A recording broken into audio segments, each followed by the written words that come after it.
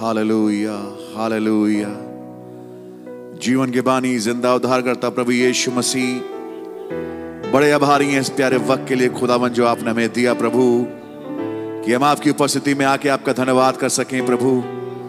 और प्रभु यीशु मसीह आपकी महानता का बखान अपने होठों के द्वारा कर सके प्रभु। आप ही सच्चे अद्वैत खुदावन पुरुषोत्तम हैं प्रभु। आप सर्वोच्च, सर्व सामर्थी, सर्वज्ञानी, सर्वव्यापी खुदावन है प्रभु।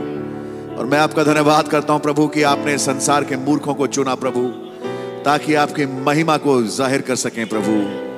आपका धन्यवाद हो कि आपने संसार के ज्ञानवान और समझदारों से इन बातों को जो आप हमारे बीच में इन दिनों में करते हैं छुपा के रखा प्रभु, लेकिन हम पर आपने जाहिर किया खुदावन। ओ प्रभु यीशु मसीह, अपने कामों को अगर उठा के देखें तो खुदा बिल्कुल दो कौड़ी प्रभु, लेकिन मैं आपका धन्यवाद करता हूं प्रभु कि फिर भी हम आपके चुनाव में पाए गए प्रभु यीशु मसीह। मैं आपका धन्यवाद करता हूं प्रभु, उस चुनाव में खुदा मैं पाया गया प्रभु, मेरे भाई बहन पाए गए प्रभु। आपका नाम मुबारक हो प्रभु यीशु मसीह। और अपने प्रेम स्वरूप आपने हमें अपने समीप में बुलाया है खुदावन, हमसे बातचीत करने के लिए प्रभु, हमको अवगत कराने के लिए खुदावन की आप ही क्या मंशा है इस समय प्रभु। उस वचन को, प्रॉमिस वर्ड को हमारे बीच में खोलने के लिए मैं आपका धन्यवाद करता हूं प्रभु। धन्यवाद करता हूं खुदावन यीशु मसीह कि आपने खुदावन इस समय के समझोड़ पे हमें रखा है प्रभु, जब एक अलौकिक घटा है खुदावन यीशु मसीह। जब आप इस पृथ्वी पर आए हैं खुदावन एक मोहर खुली प्रभु यीशु मसीह, जिस मोहर के तले आप नीचे उतर के आए प्रभु, उस खुली पुस्तक को लेकर के खुदावन, उस प्रॉमिस वर्ड को आज के युग के लेके आए प्रभु। मैं आपका धन्यवाद करता हूं प्रभु यीशु मसीह। जैसे 2000 साल पहले आप जी उठे खुदावन एक ईस्टर की मोहर खोली गई प्रभु, इस बात को दर्शाने के लिए कि अब रैप्चर बिल्कुल निकट है प्रभु। और पुराने अध्याय के संतों का खुदावन रैप्चर उसी समय हुआ प्रभु। और खुदावन ये भी वो समय का संकेत था खुदावन, जबकि कुछ 120 उपरौठी कोठरी में पहुंचेंगे प्रभु और इस पवित्र आत्मा को प्राप्त करेंगे खुदावन।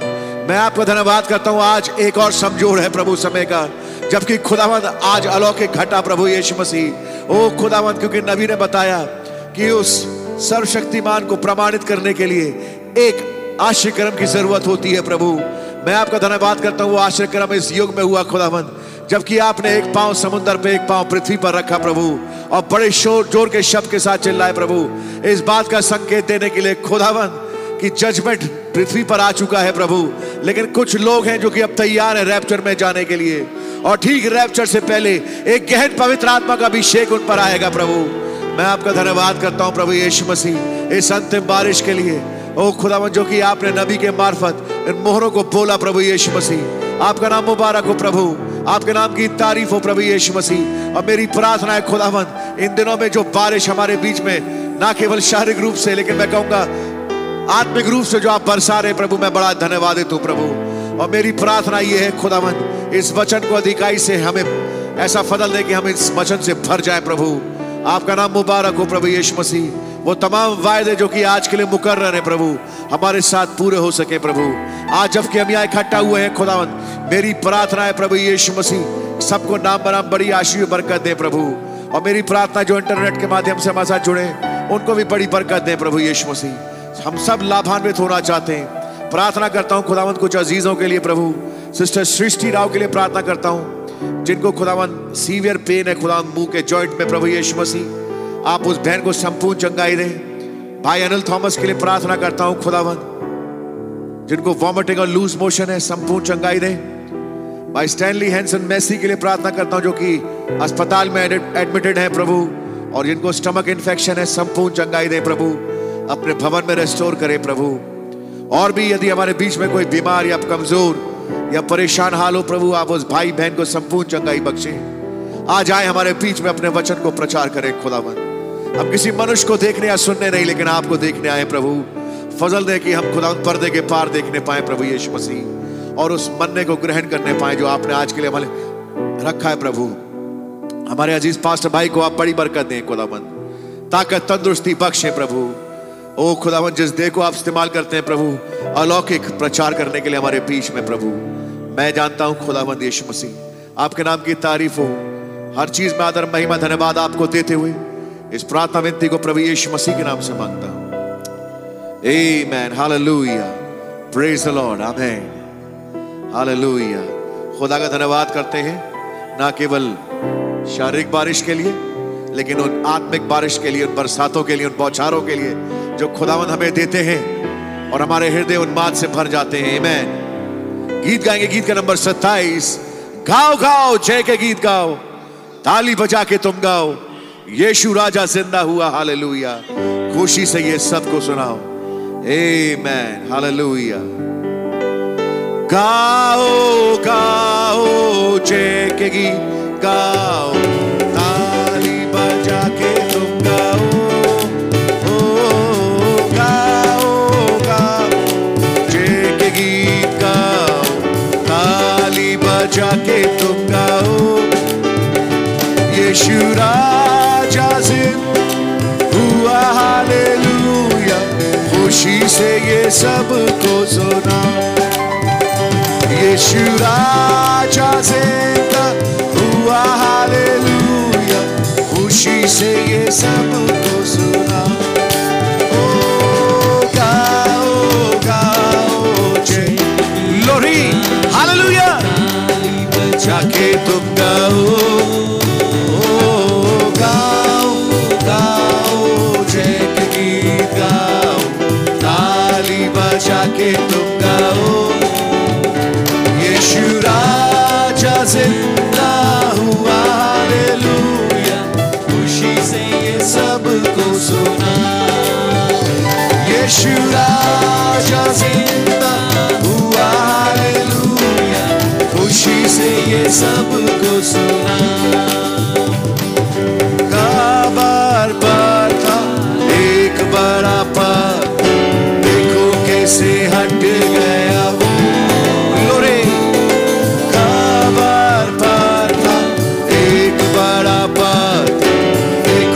से हट गया वो, रोबी राज की मोहर बंद न रख सकी कभी भी खुदा के पुत्र को, सचे रोबी राज की मोहर बंद न रख सकी कभी भी खुदा के पुत्र को। इसलिए गाओ गाओ जय के गीत गाओ, जाके तुम गाओ, हालेलुया। गाओ गाओ जय के गीत गाओ, ताली बजा के तुम गाओ, यीशु राजा जिंदा हुआ, हालेलुया। खुशी से ये सबको सुना, यीशु राजा जिंदा हुआ, हालेलुया। खुशी से ये सबको सुना। रोमा रोमा विलाप करो, गलील में जाकर गाओ ये बात, रोमा रोमा विलाप करो, गलील में जाकर गाओ ये बात, आमीन। कि वो वचन अनुसार कब्र से निकला, एक मोहर खुली है, आमीन। कि वो वचन अनुसार कब्र से निकला, जाओ सुनाओ समाचार, ओ गाओ गाओ जय के गीत गाओ, ताली बजा के तुम गाओ, ओ गाओ गाओ जय के गीत गाओ, ताली बजा के तुम गाओ, यीशु राजा जिंदा हुआ, हालेलुया। खुशी से ये सबको सुना, यीशु राजा जिंदा हुआ, हालेलुया। खुशी से ये सबको सुना। अन्ना कैफा पुर्णियों की सभा खतरे से हुई परेशान, लोरे। अन्ना कैफा पुर्णियों की सभा खतरे से हुई परेशान, अंधकार की सामा खत्म होने पर बहुत घबराया शैतान, अंधकार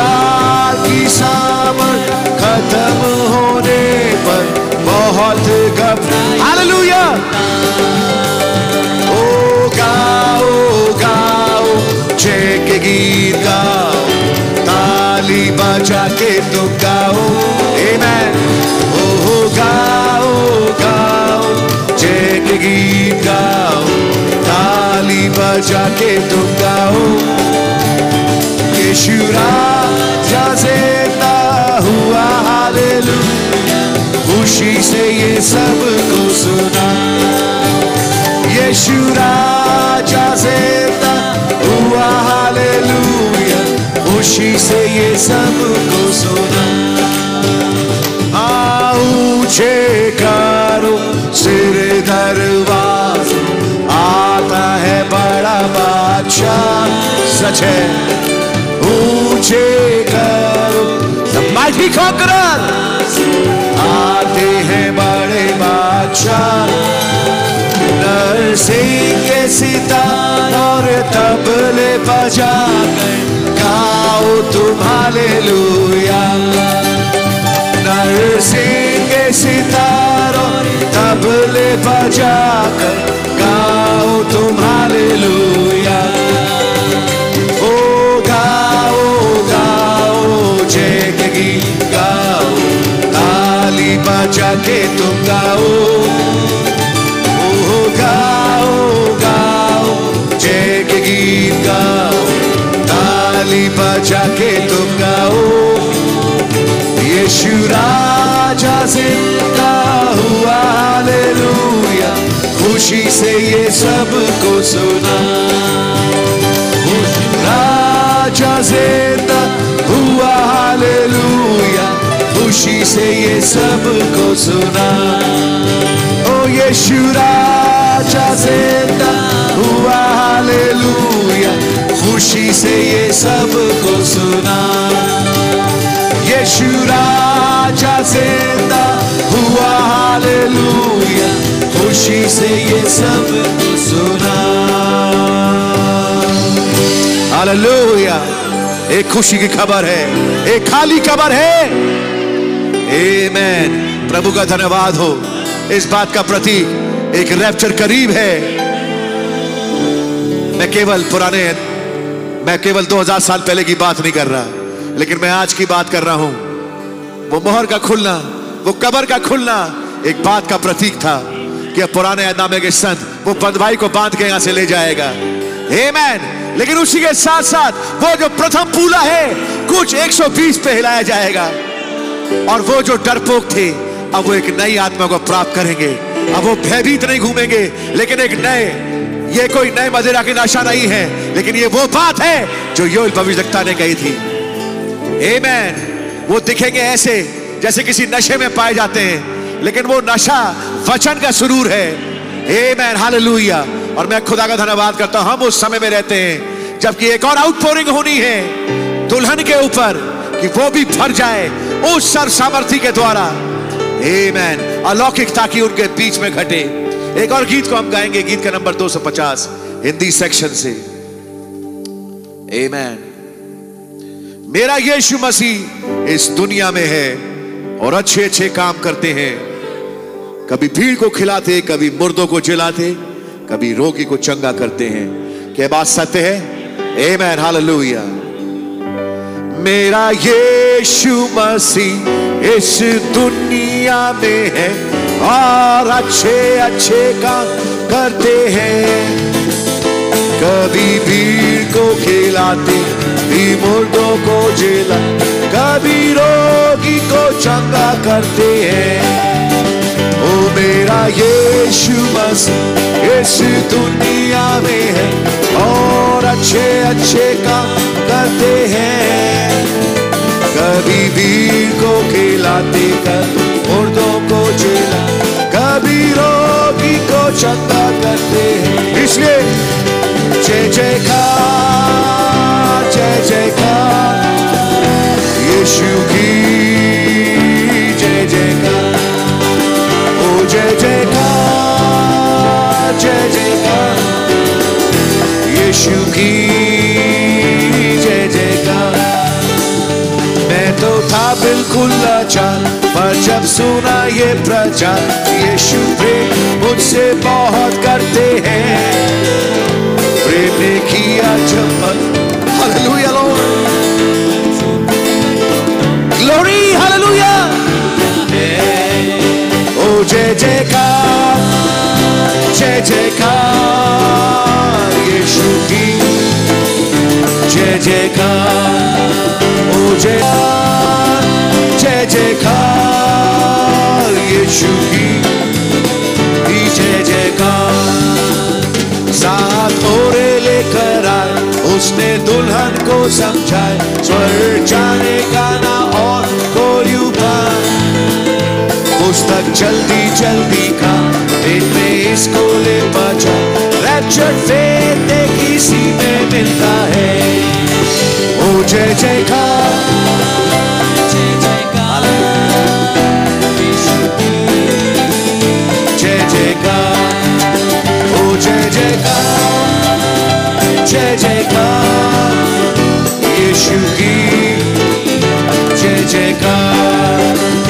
इफ्सियों दूसरा अध्याय उसकी 5वीं छठी आय, हम अपराधों में मरे हुए थे, दिया मसीह सा चेला स्वर्गीय स्थानों में बैठा, समझता शीशे वो मसीह में दिखते हैं।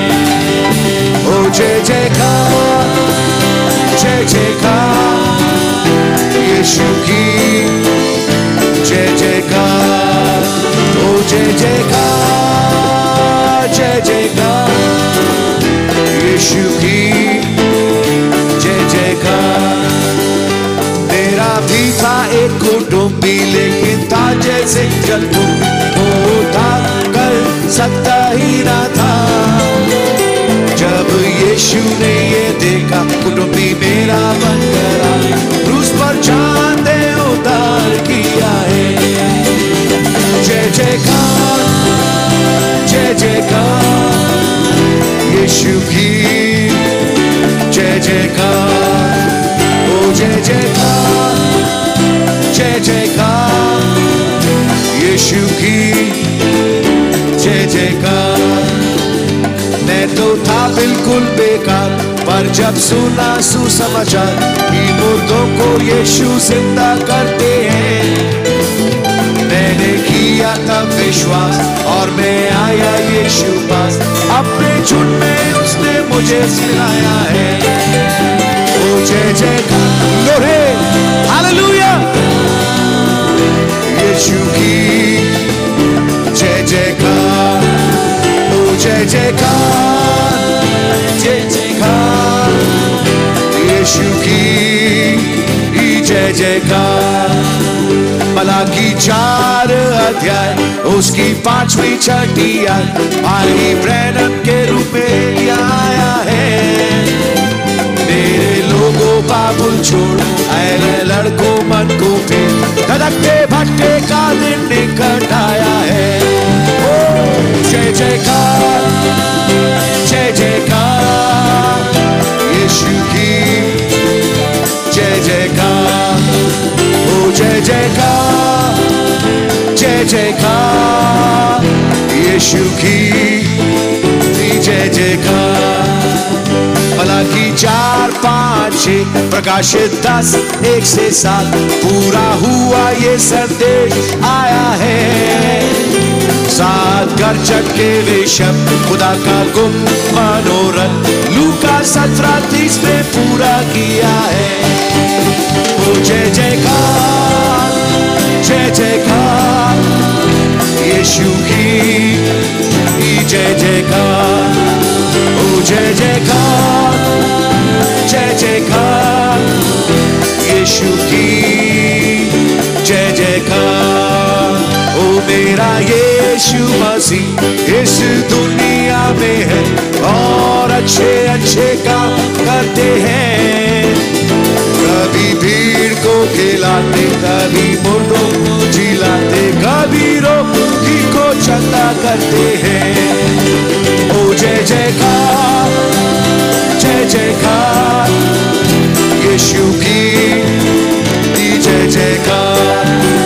ओ जय जयकार, जय जयकार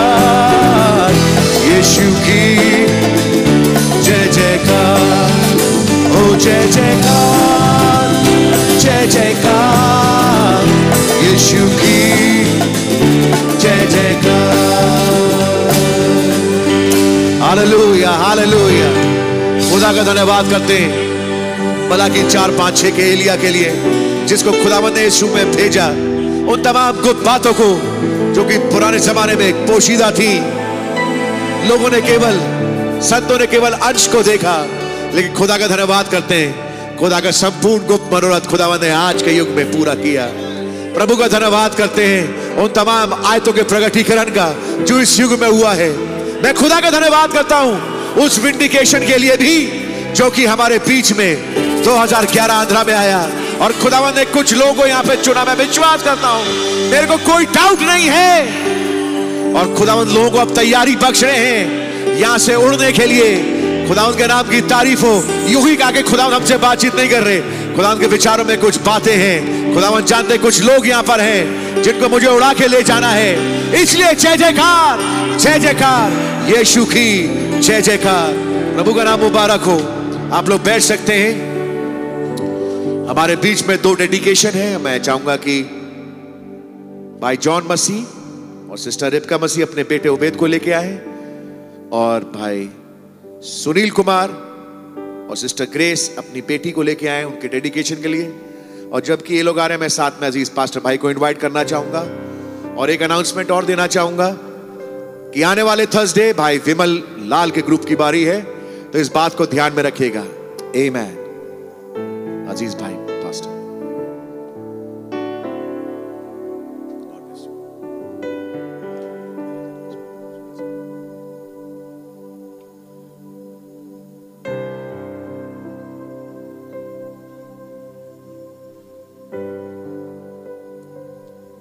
प्रभु यीशु मसीह धन्यवाद देते हैं भाई जॉन और उनकी पत्नी को आपने एक बेटे से आशीषित किया, जिसका नाम ये उबैद रखना चाहते हैं। ये नाम आपके हुजूर कबूल हो। जब माँ बाप ने इस बच्चे को मुझे दिया, मैं ये बच्चा आपको सौंपता हूँ। इसे जो चाहें बनाएं, अपने लहू के नीचे प्रोटेक्टेड रखें, रैप्चर में लिए चलें, प्रभु यीशु मसीह के नाम से।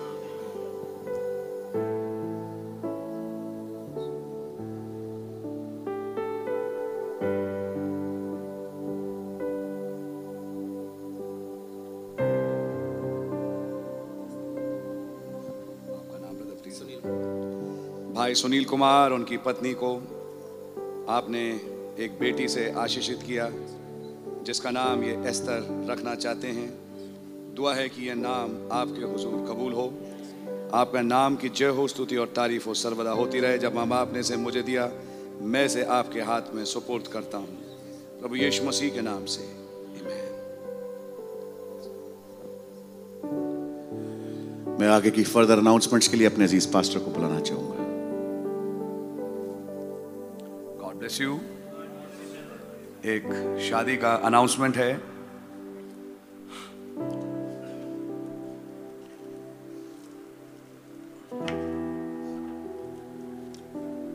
मिसेस सुजैना मार्टिन और ब्रदर सैमसन टोनी मार्टिन के सुपुत्र भाई एबनर की शादी बहन रिमझिम सोविया दास के साथ, जो सुपुत्री हैं बहन सिल्विया दास और भाई राजीव दास की, मंडे 24 अक्टूबर सन 2022 सेंट पॉल टैबरनेकल एटा में ये शाम 4 बजे 24 तारीख अक्टूबर को होना करार पाई है, और ये शादी की दूसरी पुकार है। सो खुदा का नाम मुबारक हो। God really bless you. प्रभु के नाम की जय स्तुति और तारीफ हो। आइए हम लोग सब खड़े हो जाएं और हम लोग तैयार हों ताकि हम संदेश को सुन सकें।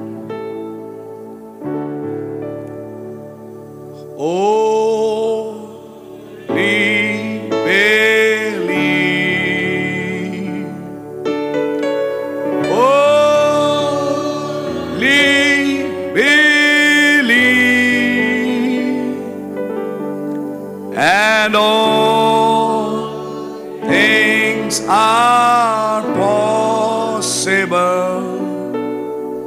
Only believe.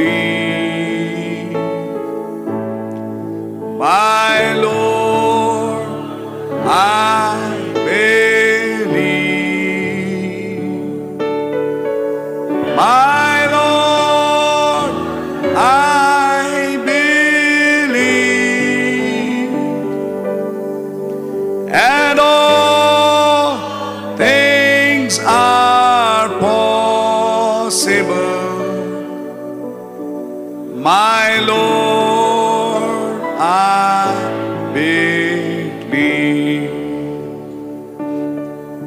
My Jesus is here.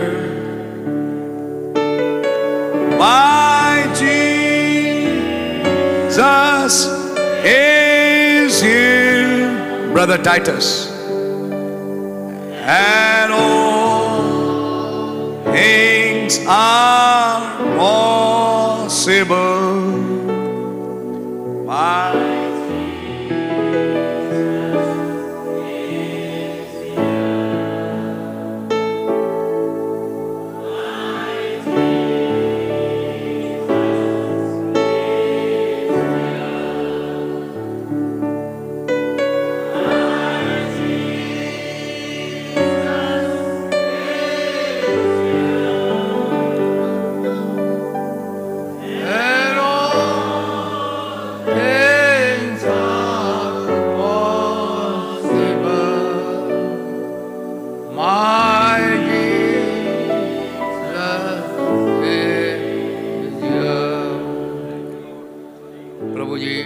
आपके नाम का लाख लाख शुक्र और धन्यवाद करते हैं प्रभु।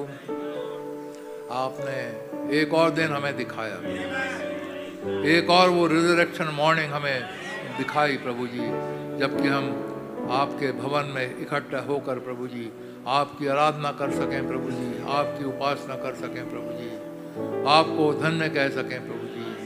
वो आपका बहुत बहुत धन्यवाद करते हैं प्रभु जी। बहुत सारे लोग हैं जो इस दिन को देखना चाहते थे प्रभु जी, लेकिन उन्होंने देख नहीं पाए प्रभु जी, लेकिन आपका अनुग्रह हमारे ऊपर हुआ। सच है प्रभु जी। ओ खुदा बाप, समय बीतता चला जा रहा है प्रभु जी, क्लॉक बहुत तेज भागती चली जा रही है प्रभु जी। आपका आना, आपका प्रकट होना बहुत निकट है प्रभु जी। आप किसी समय भी प्रभु जी आ सकते हैं प्रभु जी। ओ हम इस घड़ी में रह रहे हैं प्रभु जी। ओ खुदा बाप, आपका बहुत धन्यवाद करते हैं। हम आपसे रिक्वेस्ट करते हैं प्रभु जी, हम में से हर एक को तैयारी बख्शें प्रभु जी, कि जब आप आए प्रभु जी हम आपके साथ ओ खुदा बाप उठा लिए जाने वाले हो सकें प्रभु जी। आपका बहुत धन्यवाद करते हैं प्रभु जी। आप कैसे अद्भुत रीति से हमारे पास्टर भाई को इस्तेमाल करते हैं प्रभु जी, और वो जीवित वचन प्रभु जी जो आज का है प्रभु जी, ताज़ा मन्ना जो आज का है प्रभु जी, आप हमें खिलाते हैं प्रभु जी। सच है प्रभु जी, शारीरिक भोजन तो हमें एक दिन मृत्यु की ओर ही ले जाता है प्रभु जी, लेकिन आत्मिक भोजन है प्रभु जी जो हमें अनंत जीवन तक लेकर के जाता है। आपका मैं बहुत बहुत धन्यवाद करता हूँ। हमारे पास्टर भाई को बड़ी बरकत दें, बड़ी आशीष दें। इस सुबह के वक्त प्रभु जी इतने भाई और बहन यहाँ पर उपस्थित हुए हैं प्रभु जी, सबको बड़ी बरकत दे, सबको बड़ी आशीष दे, और जो नेट के जरिए से सुनते हैं प्रभु जी उन्हें भी बड़ी बरकत दे, बड़ी आशीष दे प्रभु जी। अपने वचन के द्वारा हमसे बोले और हमसे बातचीत करें। बहुत धन्यवाद साहब। प्रार्थना को यीशु मसीह के नाम से मांगता हूँ, सुने और ग्रहण करें, आमीन। जबकि हम लोग खड़े हैं, हम निकालेंगे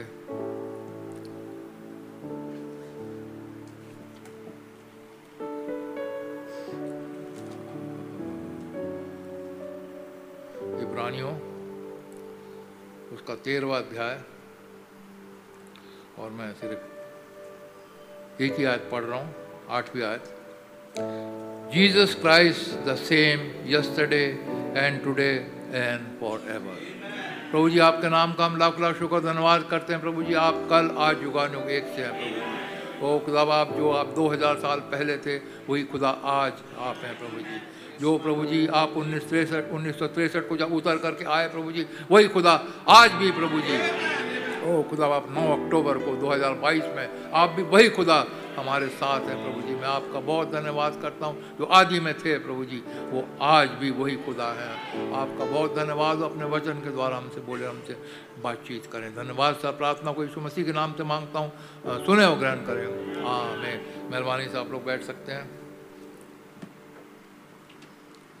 भैया आगे बढ़ने के पहले भाई ब्रैनम ने एक मैसेज प्रचार किया, the identified Christ of all ages.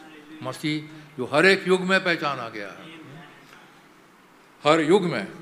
तो इब्रानियों भाई ने पढ़ा, इब्रानियों 13वां अध्याय पहली आयत से पढ़ें भैया, 8वीं आयत तक भैया ने पढ़ा, हम भी पढ़ेंगे। हाँ, तो इब्रानियों 13 अध्याय उसकी पहली आयत से 8वीं आयत तक हिंदी में पढ़ दें भैया। भाईचारे की प्रीति बनी रहे, अतिथि सत्कार करना ना भूलना, क्योंकि इसके द्वारा कुछ लोगों ने अनजाने में स्वर्गदूतों का आदर सत्कार किया है। कैदियों की ऐसी सुधि लो कि मानो उनके साथ तुम भी कैद हो, और जिनके साथ बुरा व्यवहार किया जाता है उनकी भी ये समझकर सुधि लिया करो कि हमारी भी देह है। विवाह सब में आदर की बात समझी जाए, आमीन। और विवाह बिछौना निष्कलंक रहे, क्योंकि खुदा व्यभिचारियों और पर स्त्रीगामियों का न्याय करेगा। तुम्हारा स्वभाव लोभ रहित हो, और जो तुम्हारे पास है उसी पर संतोष करो, क्योंकि उसने आप ही कहा है कि मैं तुझे कभी ना छोड़ूंगा और ना कभी तुझे त्यागूंगा। हमें कभी नहीं छोड़ने वाला हमारा। देखो जगत के अंत तक मैं सदैव तुम्हारे साथ हूँ। हमारा खुदा कल आज युगानुग एक सा है। उसके मुंह से जो वचन निकल गए वो निकल गए, आज वो हमारे अंदर है। हम प्रभु का बहुत धन्यवाद करते हो, कभी हमें नहीं छोड़ेगा, ना भूलेगा, ना छोड़ेगा। हमारा खुदा हमारे साथ है, उसका बहुत धन्यवाद करते हैं। आगे पढ़ें भैया। इसलिए हम निडर होकर कहते हैं, प्रभु मेरा सहायक है, मैं न डरूंगा। मनुष्य मेरा क्या कर सकता है? मनुष्य हमारा क्या कर सकता है? यहोवा मेरा दृढ़गढ़ ठहरा है, मैं किसका भय खाऊं? जब वो हमारा छुपने का शरण स्थान है तो हम क्यों डरे? मनुष्य हमारा क्या कर सकता है? कुछ नहीं कर सकता। आगे पढ़े भैया। जो तुम्हारे अगुए थे और जिन्होंने तुम्हें खुदा का वचन सुनाया है उन्हें स्मरण रखो। हाँ, जो तुम्हारे अगुए थे नहीं हैं, इंग्लिश में remember them which have the rule over you, हैं जो तुम्हारे अगुए अभी हैं, उनको स्मरण करो। अगुओं को स्मरण करना बहुत ज़रूरी बात है, अगुओं को भूलना नहीं, जिन्होंने वचन सुनाया है और वचन सुनाने के ज़रिए से आपको उद्धार का रास्ता दिखाया है, उद्धार के मार्ग के ऊपर लेकर के आए हैं, आपको अनंत जीवन के रास्ते के ऊपर चलाया है, उन्हें नहीं भूलना कभी। हम आगे पढ़ें भैया। और ध्यान से उनके चाल चलन का अंत देखकर उनके विश्वास का अनुकरण करो। उनके विश्वास का अनुकरण करो। अगुओं के विश्वास का एक बार अगुए ने लेकर के आपको आ गया, अब जो विश्वास अगुओं का अनुकरण करो। इसलिए बार बार हम कहते हैं अपने पास्टर का अनुकरण करो, चरवाहे का, अपने चरवाहे का जो खुदा ने रखा है उसका अनुकरण करो। बाइबल बार बार कई जगह ये बातें लिखी हुई हैं, अपने अगुओं का अनुकरण करो, क्योंकि उन्होंने हमें विश्वास पे लाया जो आज हम हैं। आप ही खुद सोच के देखिए, हम कुछ नहीं जानते थे, हमें कुछ समझ में नहीं आता, हमें कुछ नहीं मालूम, ज्ञान नहीं था, कुछ नहीं था, बातें बाइबल वचन भेदों से भरा हुआ है, लेकिन प्रभु का धन्यवाद करते, प्रभु ने एक अगुआ रखा है जो पवित्र आत्मा से भरपूर होकर के इन भेदों को खोलता चला जाता है हमारे ऊपर, और वचन बताता है इनका ऊपर उनको याद करो। दुआ में, प्रार्थना में उठाइए। याद करने का मतलब वैसे ही नाम लेकर याद नहीं करना, प्रार्थना करिए। पौलुस बार बार कहते हैं मेरे लिए प्रार्थना करो, मुझे प्रार्थना में उठाइए। प्रार्थना में उठाना अगुवाओं को बहुत जरूरी है कि प्रभु अपने वचन को और हमारे ऊपर खोलता चला जाए। आगे। यीशु मसीह कल और आज और युगानुयुग एक सा है। हाँ, यीशु मसीह कल आज युगानुयुग एक सा है। आकाश और पृथ्वी टल जाएंगे लेकिन मेरा वचन नहीं टलेगा। यीशु मसीह कल आज युगानुयुग एक सा है। कल वो जैसा था तो आज वैसा ही है, और आगे भी प्रभु हमारा वैसा ही होगा। भाई ब्रैनम ने ये मैसेज प्रचार किया है। ये 1 अप्रैल 1964 को ये प्रचार किया गया मैसेज है। Identified Christ of all ages, मसीह जो पहचाना गया है। भाई ब्रैनम यहाँ पर बताते हैं the Holy Spirit is timid. पवित्र आत्मा बहुत जल्दी शोकित हो जाता है। हम पवित्र आत्मा को शोकित नहीं कर सकते। हर एक वचन जो प्रभु का है हम उसे तोड़ नहीं सकते। ये पवित्र वचन पवित्र आत्मा के द्वारा लिखा गया है। तो वचन जो मैं तुमसे कहता हूँ इसमें वो आत्मा है और जीवन है।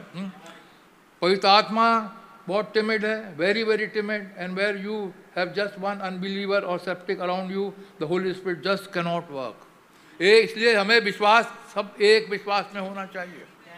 भाई ब्रैनम कह रहे हैं जहाँ यदि एक भी अविश्वासी आपके बीच में हो वहाँ पर पवित्र आत्मा का काम नहीं होगा। इसलिए जब हम यहाँ पर इकट्ठा होते हैं हर कोई एक विश्वास में होना चाहिए। उसका एक का विश्वास इधर, एक का विश्वास उधर, किसी के अंदर डाउट रहेगा, काम नहीं होगा। हाँ, तो प्रभु का धन्यवाद करते हैं। लेकिन हम यहाँ पर एक विश्वास में आते हैं, बैठते हैं, तैयारी करते हैं।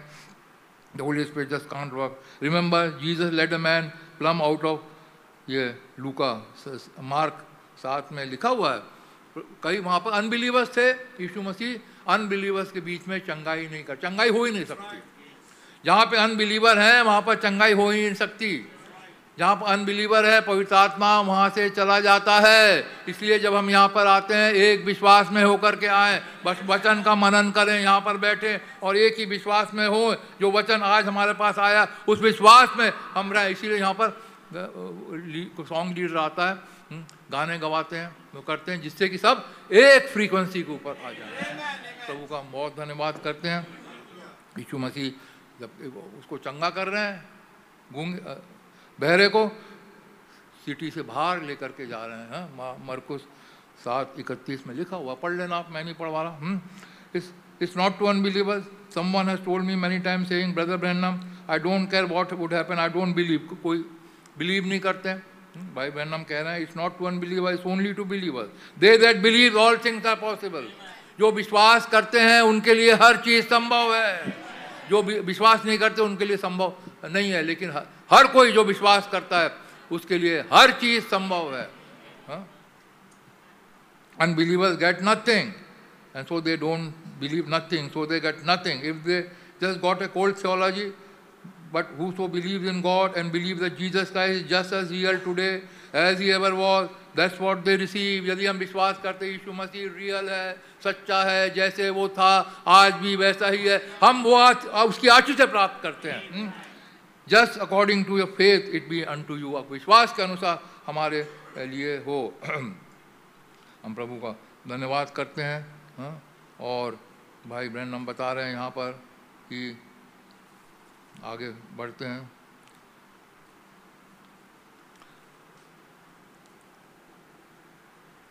He is now in you. प्रभु यीशु मसीह हमारे अंदर है। उसने कहा था, देखो जगत के अंत तक मैं सदैव तुम्हारे साथ रहूंगा, मैं तुम्हें कभी नहीं छोड़ूंगा। यहाँ पे He is now in you. You are his attributes. आप मसीह के एट्रीब्यूट्स यहाँ बैठे हैं।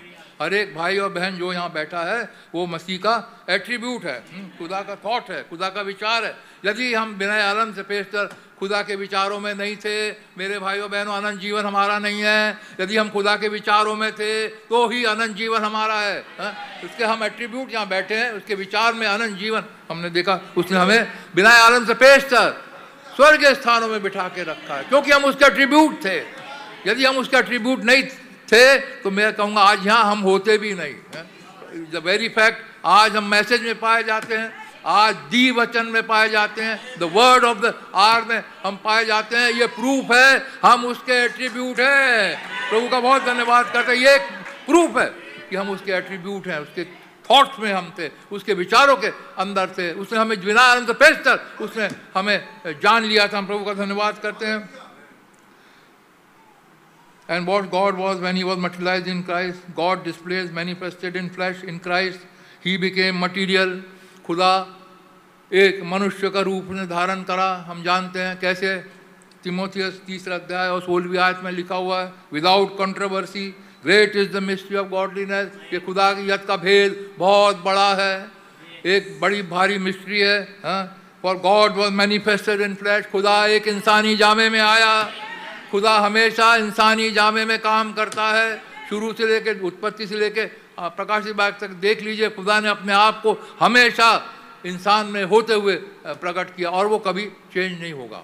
जैसा वो पहले था आज भी वैसा ही होगा। जैसे वो पहले एक मनुष्य को इस्तेमाल करता था वैसे आज भी एक मनुष्य में होते हुए इस्तेमाल कर। Manifest it was God being manifested getting ready. खुदा अपने आप रेडी हो रहा था, एक मनुष्य के जामन में आया था। Now we are in this form. भाई ब्रैनम कह रहे हैं जब हम इस फॉर्म में हैं हम नेगेटिव हैं। ये नेगेटिव है, like taking picture of something and snapping in God से डार्क हेयर वगैरह वगैरह। भाई ब्रैनम कह रहे हैं he will be this that और the other, the picture is snap as of about 20 years old, 22 years. हम नेगेटिव है ये। पॉजिटिव हमारा कौन होगा जब हमारी देह बदल जाएगी। ये नेगेटिव बॉडी में हम यहाँ पर खड़े हुए हैं, लेकिन एक दिन आएगा हम अपने पॉजिटिव देह को पहन लेंगे। भाई ब्रैनम कह रहे हैं the food you eat makes blood cells. जो हम खाना खाते हैं ब्लड सेल बनाता है। आप 20 साल के हैं, वही खाना खाते हैं, मरते जाते हैं, बड़े होते जाते हैं, बड़े होते जाते हैं, वही खाना खाते हैं। It built muscle big and strong. I got my full matured, and then after fully matured, I am eating the same food.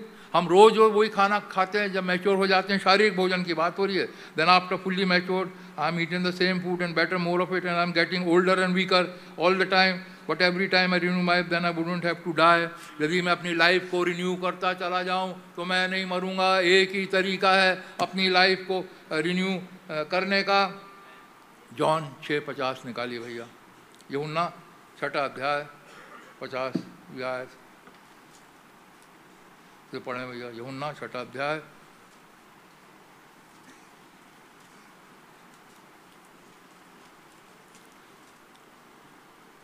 ये वो शारीरिक भोजन खाने से हम मरते हैं, वही खाते खाते खाते खाते मरते हैं। लेकिन एक भोजन खुदा ने रखा है, उसे यदि आप खाएंगे तो आप नहीं मरेंगे, जीवित हमेशा के लिए रहेंगे और जीवित ही बदल जाएंगे। 49 आयत से पढ़ो, 48 आयत से पढ़ो। जीवन की रोटी मैं हूँ। हाँ, एक रोटी है जीवन की। ये शारीरिक भोजन है, नाशवान भोजन है। आप जब शुरू से जब बचपन से खाते चले आते हैं, अंत तक वही भोजन खाते हैं। आप खुद ही देख लिए, दाल चावल सब्जी मटन वटन वही खाते रहते हैं और अल्टीमेटली मर करके ख़त्म हो जाते हैं। शारीरिक भोजन हमें जीवित नहीं रख सकता, लेकिन एक भोजन है जो हमें जीवित रखेगा। एक भोजन है जिसे हम खाएंगे, हम बदलते जाएंगे, हम रोज रोज नए होते चले जाएंगे, उसकी समानता में बदलते चले जाएंगे और एक दिन रैप्चर में चले जाएंगे। आगे पढ़िए भैया। तुम्हारे बाप दादों ने जंगल में मन्ना खाया और मर गए। हाँ, वो मर गए। मन्ना खाया उन्होंने, स्वर्ग से उतरा हुआ भोजन था वो, हाँ, लेकिन फिर भी वो मर गए। आगे। ये वो रोटी है जो स्वर्ग से उतरती है ताकि मनुष्य उसमें से खाए और ना मरे। हाँ, ये रोटी है जो स्वर्ग से उतरी है। रोटी कौन सी है? वचन। आदि में वचन था, वचन खुदा के साथ था और वचन ही था और वचन एक दिन देदारी हुआ। यदि इस वचन को यदि हम खाएंगे तो ये स्वर्ग से उतरा हुआ वचन है। आज खासकर आज के युग में प्रभु का बहुत बहुत धन्यवाद करते हैं। हर समय पे खुदा हर चीज़ को करता है। आज उसने हमें स्वर्गीय भोजन रखा है। वो खुदा खुद वो खुली पुस्तक को लेकर के, हम सब जानते हैं, 28 फरवरी 1963 को उतर आया और प्रॉफिट को दी, भाई ब्रैनम को दी, जिसका उन्होंने प्रचार किया। ये स्वर्गीय भोजन आज हमारे पास है। तुम्हारे बाप दादों ने मन्ना खाया, कहा कि भाई स्वर्ग से उतरा था, और उन्होंने उसे खाया और वो मर गए। लेकिन आज एक पुस्तक जो स्वर्ग से उतरी है, यदि आज हम उसे खाएंगे तो हम नहीं मरेंगे, क्योंकि जो मेरा मांस खाता है, मेरा लहू पीता है, अनंत जीवन उसका है। आगे पढ़े भैया। जीवन की रोटी जो स्वर्ग से उतरी मैं हूँ। हाँ, स्वर्ग से उतरी जीवन की रोटी हमारे पास आज है। यीशु मसीह कह रहे हैं, मैं हूँ स्वर्ग से उतरी हुई रोटी। 28 फरवरी 1963 को स्वर्ग से एक रोटी उतरी। 2000 साल पहले यीशु मसीह उतरे, स्वर्ग से उतरे। वो सब बात है, मैं आज के युग में आपको बता रहा हूँ। आज भी स्वर्ग से एक रोटी उतरी है, वो मैं हूँ। आगे। यदि कोई इस रोटी में से खाए तो सर्वदा जीवित रहेगा। हाँ, इस रोटी में से खाएं। ये मैसेजेस को पढ़ें, इस 7 मोहरों की पुस्तक को यदि हम पढ़ें, ये टेप को यदि हम सुने और रोटी को यदि हम खाएं तो सर्वदा जीवित रहेंगे। मरने का सवाल ही नहीं है। शारीरिक भोजन हमें मृत्यु की ओर लेकर के जाता है, लेकिन आत्मिक भोजन हमें अनंत काल तक स्वर्गीय स्थानों में लेकर के अनंत जीवन तक लेकर के जाता है। आगे। और जो रोटी मैं जगत के जीवन के लिए दूंगा वो मेरा मांस है। इस पर यहूदी ये कहकर आपस में झगड़ने लगे, ये मनुष्य कैसे हमें अपना मांस खाने को दे सकता है? यीशु ने उनसे कहा, मैं तुमसे सच सच कहता हूँ कि जब तक तुम मनुष्य के पुत्र का मांस ना खाओ और उसका लहू ना पियो, तुम में जीवन नहीं। हाँ, जब तक उसका मांस ना खाओ, लहू ना पियो। आज living word, living bread, living blood, आज वचन हमारे पास है। जब तक इस मांस में से नहीं खाएंगे, इस लहू में से हम नहीं पिएंगे, अनंत जीवन हमारा नहीं है। हाँ, आगे पढ़े भैया। जो मेरा मांस खाता और मेरा लहू पीता है, अनंत जीवन उसी का है और मैं उसे अंतिम दिन फिर जिला उठाऊंगा। चाहे वो सो भी जाए, यदि प्रभु के आने में देर होती है, यदि हमने उसका मांस खाया, उसका लहू पिया है, तो अंतिम दिन वो हमें जी उठाएगा। और यदि जीवित है तो हम जीवित बदल जाएंगे। आगे। क्योंकि मेरा मांस वास्तव में खाने की वस्तु है और मेरा लहू वास्तव में पीने की वस्तु है। जो मेरा मांस खाता और मेरा लहू पीता है वो मुझ में स्थिर बना रहता है और मैं उसमें। हाँ, वो हम उसके अंदर बने रहते हैं, हम उसमें से खाते हैं। प्रभु का धन्यवाद करते हैं। आगे पढ़े भैया। जैसा जीवते पिता ने मुझे भेजा और मैं पिता के कारण जीवित हूँ, वैसा ही वो भी जो मुझे खाएगा मेरे कारण जीवित रहेगा। मेरे कारण जीवित रहेगा। आगे। जो रोटी स्वर्ग से उतरी है यही है, उस रोटी के समान नहीं जिसे बाप दादों ने खाया और मर गए। जो कोई ये रोटी खाएगा वो सर्वदा जीवित रहेगा। हाँ, जो कोई ये रोटी खाएगा, जो कोई ये रोटी खाएगा वो सदैव जीवित रहेगा। हम प्रभु का धन्यवाद करते हैं। हाँ, आगे चल के हम देखते हैं वो वचन क्या कहता है।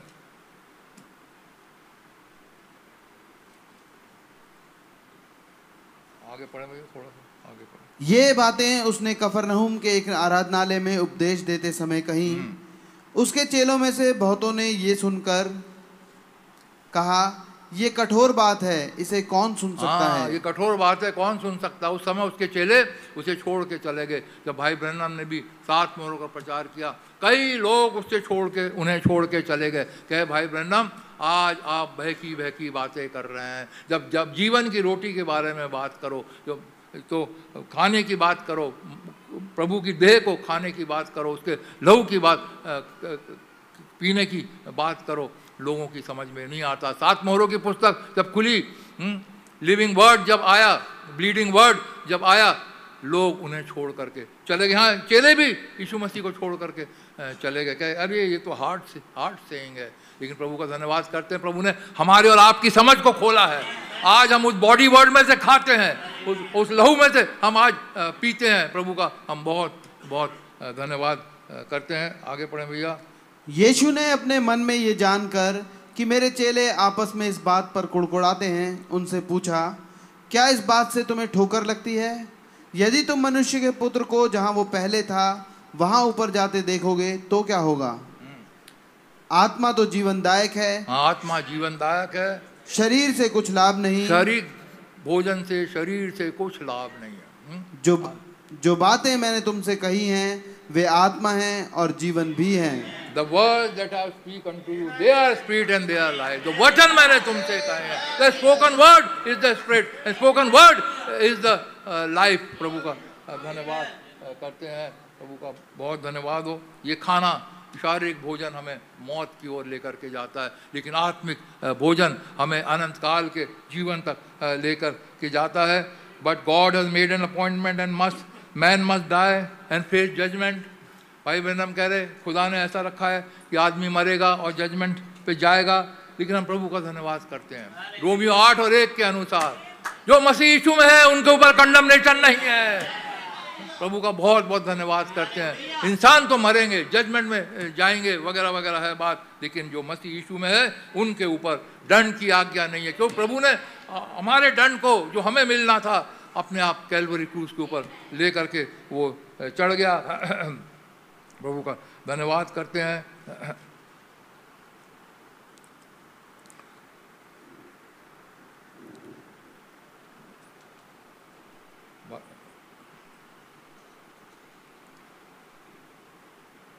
Now did you notice here the scripture saying here that remember those who have the rule over you? भाई बहन आप मैसेज के ऊपर आ जाते हैं, हम आते हैं वहाँ पर। एक आयत पहले हमने इस बात को देख ली। Considering the can you see at the end Jesus Christ the same yesterday and today and ever so and forever. So many people have different opinion of Christ. हर एक लोगों का डिफरेंट ओपिनियन है। भाई बहन हम बता रहे हैं क्राइस्ट को आज भी वैसा ही है। हर एक डिनोमिनेशन में डिफरेंट थिंकिंग है, हर जगह डिफरेंट थिंकिंग है। और हर एक जगह लोगों का डिफरेंट ओपिनियन है। कोई कुछ कहता है, कोई कुछ कहता है। But the only way that we'll ever know today, if you wanted to identify him today, यदि आज हम मसीह को आइडेंटिफाई करना चाहते हैं, आज यदि हम देखना चाहते हैं कि हमारा मसीह कहाँ पर है, I believe that he raised him from the dead. I believe that with all my heart, and I believe that he is promised here that he is the same yesterday, today and forever. आज यदि मसीह को देखना चाहते हैं तो मसीह जो कल था, जो आज है, वो हमेशा वही पर रहेगा। And I am with thee, और मसीह हमारे साथ है। उसने कहा देखो जगत के अंत तक मैं सदैव तुम्हारे साथ हूँ। I'll never leave thee nor forsake thee। प्रभु कहता मैं तुम्हें कभी नहीं छोड़ूंगा। और मैं तुम्हें कभी नहीं त्यागूंगा। देखो मैं जाता हूँ, यूहन्ना 14 के अंदर उसने कहा मैं तुम्हें अनाथ नहीं रखूंगा। देखो मैं जाता हूँ, मैं पिता से विनती करूंगा कि तुम्हारे लिए एक सहायक को भेजे, एक कंफर्टर को भेजे। मैं जाता हूं और वो कहते हैं मैं ही आता हूं। और यीशु मसीह फिर से ईद पेंटेकोस्त के दिन आ गए, उन्होंने हमें कंफर्टलेस नहीं छोड़ा, वो गए और वापस हमारे पास आ गए। हम प्रभु का बहुत धन्यवाद करते हैं। भाई बहन हम कह रहे हैं what good is a historical Christ if he is in the same today. History के क्राइस्ट का क्या फायदा होगा यदि वो आज ना हो। ये लोग कहेंगे अरे 2000 साल पहले आकर के मसीह चले गए, इससे हमें क्या फायदा। हमें तो फायदा होगा जब हम बिलीव करेंगे आज वो हमारे साथ है। The Christ is same today. जो 2000 साल पहले था, जो उत्पत्ति के समय खुदा था, वही खुदा आज भी वही है, तब तो हमारा फायदा है। What good is a God of Moses if is in the same God today. मूसा के साथ खुदा था, उसने इजराइलियों को निकाल करके लेकर के आया, इससे क्या फायदा होगा यदि वही खुदा आज भी हमारे साथ ना हो। हमें एक्सोडस में लेकर के ना जाए, हम तीसरे एक्सोडस में चल रहे हैं, हमारा क्या फायदा होगा ऐसे में। What does good it do to take your canary bird and feed him fine vitamin to take him plenty feather. एक बर्ड को लें, उसको फीड करें and then put him in a cage, उसको बर्ड को केज में कर दें। See doesn't do any good. And we talk how great God was. हम बात करें हमारा खुदा कितना महान था, हम कहें हमारा खुदा कितना महान था। उसने मोसेस के समय में इजराइलियों को लाल समुद्र फाड़ दिया, उसने इजराइलियों को लाल समुद्र में से निकाल करके लेकर के आया। वो पिलर ऑफ फायर में रात के समय और दिन में बादल के खंभे में उनको लीड करता था। इससे हमारा क्या फायदा होगा जब तक कि वही खुदा आज भी हमें बादल में और पिलर ऑफ फायर में लीड ना करे। इससे हमें कोई फायदा नहीं होगा, ये तो हिस्ट्री हो जाएगी। लेकिन हमारा खुदा कल आज युगानुग एकता है, वो कभी नहीं बदलता। जो उसने मूसा के समय किया वही वो आज भी करता है, वही उसने 2000 साल पहले किया। वो पौलुस को जो दमिश्क के रास्ते पे जा रहा था, वही पिलर ऑफ फायर उसे भी दिखाई दिया और वही पिलर ऑफ फायर आज भी हमारे साथ साथ चलता है। प्रभु का हम धन्यवाद करते हैं। हिस्टोरिकल क्राइस्ट से हमें कोई फायदा नहीं है जब तक कि क्राइस्ट जो था वो आज भी वही हो, तब हमारा फायदा है। हम प्रभु का धन्यवाद करते हैं। It is in the same if it he is not. What good does it do to take your sorry and we talk about how great God was and then don't say he is the same yesterday today, there is something wrong. यदि हम कहें कि भाई historical God है और ये ना कहें कि कल और आज और खुदा हमारा एक सा है, समथिंग रॉन्ग, कुछ गलत है कहीं पे। We are caged up somewhere, हम कहीं ना कहीं बंद किए गए हैं उस बर्ड के समान जिसे खाना खिलाया, सब कुछ किया, लेकिन उसको ले आके पिंजरे में बंद कर दिया। उसके साथ हम भी एक कैदी हो गए। यदि हमारा विश्वास सिर्फ 2000 साल के पहले इशू पर हो और आज उसे ना देखें, हम भी एक केज बर्ड के समान है जिसे केज कर दिया गया है, वो आगे उड़ नहीं सकती। The Bible plainly says he is the same and that means he is the same, he is just as he was, he hasn't changed a bit। खुदा जरा सा भी नहीं बदला। इसीलिए आप देखेंगे भाई ब्रैनम के मैसेज में, हर मैसेज में हर समय कई बार उन्होंने कहा Jesus Christ the same yesterday today and for ever. ये उनका एक मैं कहूँगा पेट सेंटेंस था, ये जो हर मैसेज में वो मोस्टली कहते थे हमारा खुदा बदल है। मेरे भाइयों बहनों, वचन बताता है यदि मैं बदल जाता, मैं ऐसा खुदा नहीं हूं जो बदलता हूं, यदि मैं बदल जाता, हे मनुष्य के संतान तुम कब के नाश हो गए होते। हम नाश नहीं हुए, खुदा ने हमें बचाया क्योंकि वो बदल खुदा है। पहले से ही उसने विचारों में सोचा था कि मुझे और आपको वो बचाएगा, अपना लहू कैलवरी के ऊपर बहाएगा और हमें बचाएगा। हमारा खुदा ऐसा नहीं है जो बदल जाए, वो इंसान नहीं है जो झूठ बोले, वो ऐसा खुदा नहीं है, जैसा सन ऑफ मैन नहीं है जो कि बदल जाए। हमारा खुदा वचन का पक्का है, उसने जो कह दिया सो कह दिया। उसने कहा देखो जगत के अंत तक मैं सदैव तुम्हारे साथ हूँ, तो वो सदैव हमारे साथ है। मेरे भाइयों बहनों, किसी मुश्किल में पड़े, हम कभी किसी उसमें पड़ जाए, तकलीफ में पड़े, अपने खुदा को याद करिए और वो वहाँ पर सीन पे आएंगे और हमें उस मुसीबत से निकाल करके ले करके वो जाएंगे। He is the same He hasn't changed a bit, and He is the same yesterday, today, and forever. And now we have today in this day and time, just like they did in His day and in all days. We have our own thought about it. Remember, the Bible said He is the same yesterday, today, and forever. भाई बहन हम बार बार उसको repeat कर रहे हैं. So we will have to find what He is out of other ages. अब वो कह रहे हैं, बाइबल कह रही है कि हमारा खुदा कल आज युगानुग एकता है. हमें देखना पड़ेगा पहले खुदा क्या थे, तब हम देखेंगे आज खुदा क्या है और कैसे वो आगे वही होंगे. हमें देखना पड़ेगा हमारा खुदा पहले युगों में, पिछले युगों में कैसे उसने डील किया, उसी रीति से वो आज भी डील करेंगे, उसी रीति से वो आगे भी डील करेंगे. To know what he was in the age that he walked on the earth, the age before he walked on earth and the age after he was on earth and left the earth. We'll have to find out what He was to know what He is today. हमें पता करना पड़ेगा कि वो क्या थे और वो आज भी वही होंगे. Always, cause He is same yesterday, today, and forever. Now, but in otherwise, we'll have to go back and search out to see what He was. क्या था वो प्रभु यीशु मसीह? आदि में प्रभु क्या थे? जो 2000 साल पहले वो क्या थे? आज प्रभु जब आएंगे तो क्या होंगे? वही होंगे जो पहले थे. तो हमें बाइबल से हमें देखना पड़ेगा. आइए खोलें यूहन्ना रखी सुसमाचार, उसका पहला अध्याय, उसकी पहली आयत से पढ़ा हमने, पढ़ा हुआ है इसको.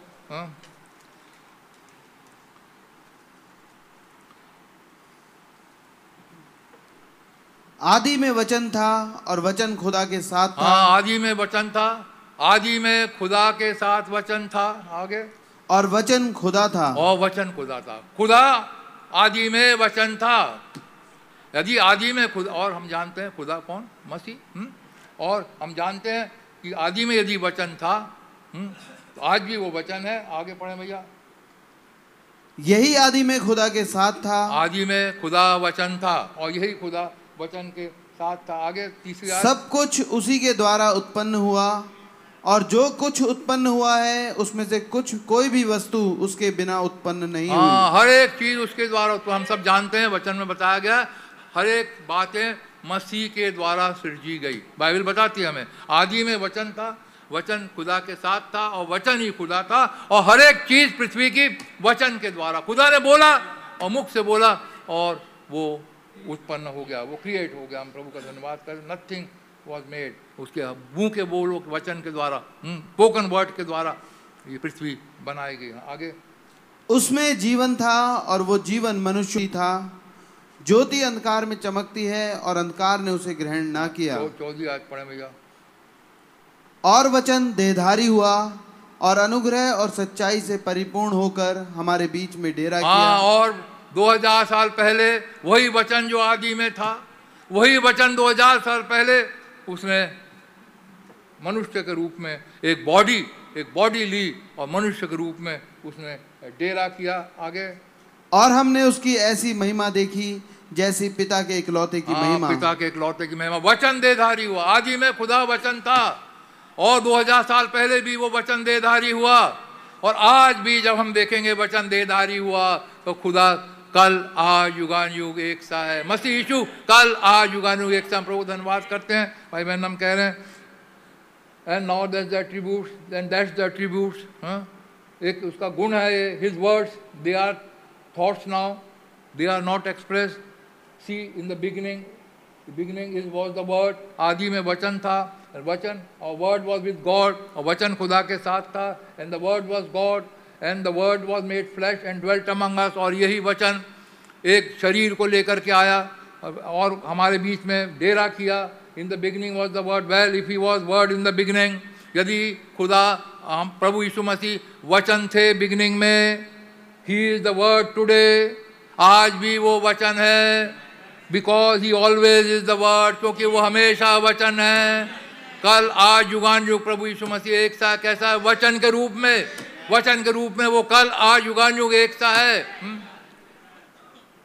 He promised, he is omnipresent, omniscient, omnipotent and infinite. वो omnipresent है, हर जगह प्रेजेंट रहता है. omniscient है और omnipotent है. and infinite, अनंत तक रहने वाला हमारा खुदा है.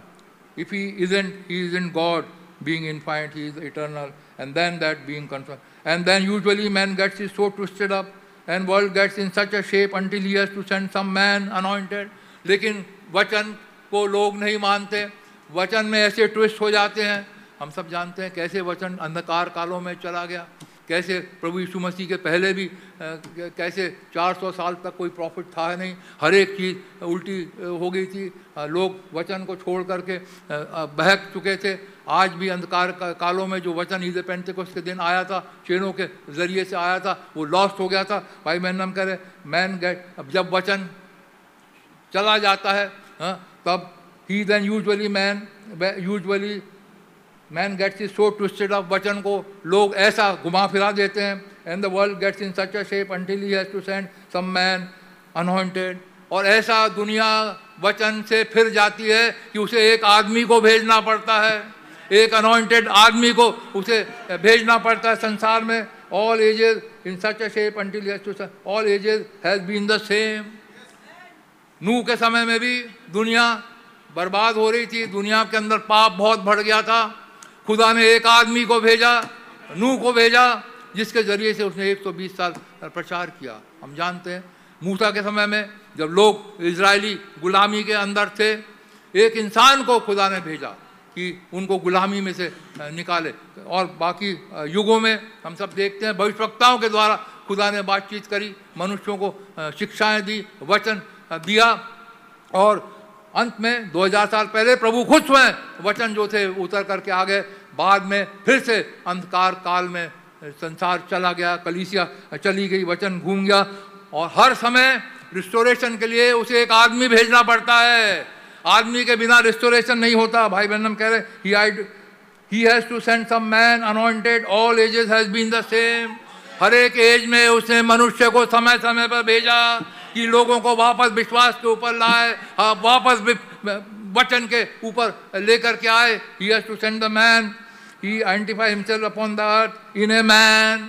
प्रभु यीशु मसीह एक मनुष्य के अंदर इस पृथ्वी के ऊपर आइडेंटिफाई करते हैं, हमेशा एक मनुष्य में होकर के वो आइडेंटिफाई होते हैं। आप शुरू से ले लीजिए, इब्राहिम और सारा के समय में चले जाइए, एक पुरुष, 3 पुरुष वहाँ पर आ रहे हैं, उनमें से एक खुदा है, लेकिन एक मैन के रूप में वो आ रहा है। चाहे कहीं पे भी देख लीजिए, खुदा ने हमेशा इंसान को इस्तेमाल किया है, हमेशा रिस्टोरेशन के लिए खुदा ने इंसान को इस्तेमाल किया। जब वचन को वापस लेकर के आना है, वचन को फिर से लेकर के आना है, तो उसने हमेशा इंसान को इस्तेमाल किया और इंसान के द्वारा ही रिस्टोरेशन आया है। जब पहले युग में रिस्टोरेशन आया, आज हमारे समय में भी एक इंसान के द्वारा ही रिस्टोरेशन हुआ। मलाकी 4 आप सब जानते हैं। देखो दस्तकते भट्टे का सा दिन आता है, लेकिन मैं तुम्हारे पास एलिया नबी को भेजूंगा। वो एलिया नबी एक मैन है, एक इंसान है, जिसके द्वारा हमारा खुदा रिस्टोरेशन को लेकर के आता है। The Bible says, so you know he always takes man because it was man he had to use and let the man। और कैसे उसने शुरू से ही शुरू से इंसान को रखा था, आदम को भी एक इंसान के रूप में रखा था, खुदा की इच्छा को पूरी करने के लिए रखा था। लेकिन हम जानते हैं आदम गिर गया। One time standing looking upon the harvest, खुदा हमेशा इंसान को इस्तेमाल करता है, उसकी मंशा है, उसका प्लान है, सब कुछ है। जैसे वो मूसा को हमने देखा था, जब उसको जलती झाड़ी का दर्शन प्रभु खुदा दे रहे हैं, कह रहे हैं मेरे कान में लोगों की चिल्लाहट आ गई है, आ चुकी, और मैं उतर करके आ गया हूं, लेकिन मूसा तू जा। प्रभु जी आप क्यों नहीं जा सकते? नहीं नहीं नहीं, मैं नहीं जा सकता, मैं हमेशा एक इंसान को भेजूंगा।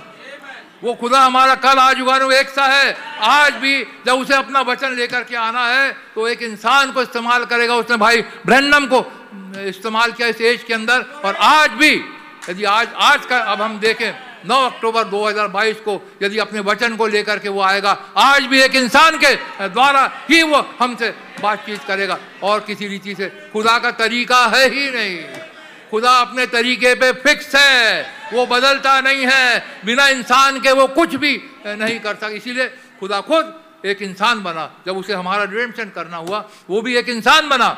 और हमारे समान दुख सुख, बाइबल बताती है हमारे समान वो दुख सुख भोगी मनुष्य था और उसने हमारा उद्धार किया, एक इंसान हमारे समान बना। one time standing looking on the harvest. मत्ती 9:37 निकाले भाई, मत्ती रचित सुसमाचार का 9वां अध्याय। तब उसने अपने चेलों से कहा, पके खेत तो बहुत हैं। हाँ देखो, यीशु मसीह खड़े हुए हैं, चेलों के साथ बैठे हैं। हाँ क्या क्या कह रहे हैं यीशु मसीह? पके खेत तो बहुत हैं, पर मजदूर थोड़े हैं। मजदूर बहुत थोड़े हैं। प्रभु जी, तो आप मजदूरों को भेज दो। आप देख रहे हो खेत बहुत पके हुए हैं, लहरा रहे हैं। आप देख रहे हो कैसे लोग मर रहे हैं, कैसे इंसान पाप में मर रहा है। हाँ, कैसे पाप में इंसान डूबता चला जा रहा है। और हम देख रहे हैं बाद में कैसे खेत पके हुए हैं। बाद में देख रहे हैं कैसे खेत पके हुए हैं, कटनी का समय आया हुआ है, काटना है। आगे पढ़े। इसलिए खेत के स्वामी से विनती करो कि वो अपने खेत काटने के लिए मजदूर भेज दे। हाँ, कि वो मजदूर भेज दे। प्रभु जी, आप क्यों नहीं भेज रहे मजदूर? आप अपने आप से क्यों नहीं मजदूर भेज रहे? आप अपने आप से क्यों नहीं भेज रहे लोगों को कि जा कर के कटनी करी जाए? हाँ, लोगों को बचा करके लेकर के आया जाए। आप क्यों नहीं अपने आप भेज रहे? वो कह रहे तुम विनती करो। प्रभु इंसान के बिना कुछ नहीं कर सकता। प्रभु का प्लान जो है इंसान के बिना पूरा नहीं होगा, चाहे कुछ भी हो। भाई बहन इसको भी कोट कर रहे हैं। Pray the lord of the harvest and labour into harvest and he was the lord and he himself was the lord of the harvest. प्रभु खुद हार्वेस्ट के लॉर्ड थे, वहाँ खड़े हुए हैं, खुद नहीं मजदूरों को भेज रहे हैं। कह रहे तुम विनती करो, चेलों से कह रहे तब हम भेजेंगे। तो जब तक हम प्रभु हर चीज़ इंसान के द्वारा कराना मांगता है, तो इसीलिए अब हम आ जाएं आज की उसमें रैप्चर के लिए। प्रभु ने वादा किया रैप्चर का, लेकिन वो रैप्चर नहीं भेजेगा जब तक हम उनसे विनती नहीं करेंगे, जब तक हम गिड़गिड़ा के प्रार्थना नहीं करेंगे। जैसे डैनियल ने जब 2 साल रह गए इजरायलियों की गुलामी के लिए, ताह तोड़ के उपवास के साथ प्रार्थना में डैनियल लग गया है। 2 साल बचे थे, गुलामी से निकल जाते भाई, क्या प्रॉब्लम था? लेकिन डैनियल को मालूम था, खुदा ने इब्राहिम से कहा था तेरे वंशज 400 साल गुलामी में रहेंगे। देखिए उसको डैनियल को मालूम था, लेकिन निकलते निकलते 430 साल हो गए, क्योंकि किसी ने प्रार्थना नहीं करी, किसी ने खुदा से प्रार्थना नहीं की। वो तो आमराम और जेकोबद ने जब प्रार्थना करना शुरू किया, तब खुदा ने मूसा को भेजा। डैनियल इस बात को जानता था कि 400 साल के बदले 430 साल हो गए, इसलिए यदि मैं इजराइल की गुलामी के छुटकारे के लिए मैं अभी यदि प्रार्थना नहीं करूंगा, तो 70 साल के 75 साल होने का हो सकता है। इसलिए डैनियल दुआ करने लगा, टाट ओढ़ के उपवास के साथ प्रार्थना में डैनियल लग गया कि खुदा हमें यहाँ से निकाल करके लेकर जा। आज हमें भी वही बात है। खुदा ने कहा रैप्चर करोगा, सब कुछ होगा, सब कुछ होएगा, लेकिन जब तक हम और आप प्रार्थना नहीं करेंगे रैप्चर नहीं होगा मेरे भाई और मेरी बहन। इसलिए पुलपिट से कई बार भाई ने भी एनकरेज किया है कि हम प्रार्थना करें रैप्चर के लिए। प्रभु आप छोटे बेंजामिन की सुधि लीजिए। आपने कहा था आप उधर फिरोगे, आपने कहा था आप इजराइल की ओर फिरेंगे, लेकिन प्रभु हम आपसे विनती करते हैं, प्रभु जी आप अब समय आ गया है, आप छोटे बेंजामिन की आप सुधि लीजिए। तब प्रभु जी वहाँ जाएंगे और हमारा यहाँ से रैप्चर हो जाएगा। Because you ask not because you believe not. यीशु मसीह का you have not because you have not asked because you believe not. Ask abundance that your joy might be full. आज प्रभु से बहुतायत से मांगे। उसने कहा तुम मांगो तो मैं आकाश के झड़ों के खोल करके तुम्हें आशीष दूंगा। हम कुछ भी प्रभु से मांगे उसकी इच्छा के अनुसार प्रभु अवश्य हमें देगा, क्योंकि हम मांगते नहीं। वो यीशु मसीह जब भाई ने मैसेज लिया था, बता रहे थे कि यीशु मसीह कह रहे हैं जब वहाँ से जा रहे हैं पृथ्वी अपने चेलों से, यूहन्ना 16 के अंदर, तुमने आज तक मेरे नाम से कुछ नहीं मांगा, मांगो तो तुम पाओगे, है कि नहीं? आज तक हमने भी शायद उस रीति से डेस्परेशन में रैप्चर नहीं मांगा, इसलिए शायद रैप्चर रुका हुआ है। यदि हम डेस्परेशन होंगे, डेस्परेशन में आएंगे तो रैप्चर भी हो जाएगा। He said he would do it. And when he said he would do it, he will do it. See, just you must believe every phase of it, no matter what it says, believe it anyhow. जो कुछ भी खुदा का वचन कहता है उसे हम विश्वास करें, चाहे कैसी भी बात हो, चाहे हम सोचे हमारे माइंड में आए भाई ये कैसे हो सकता है, वो कैसे हो सकता है, लेकिन हम विश्वास करें तो वैसा ही होगा।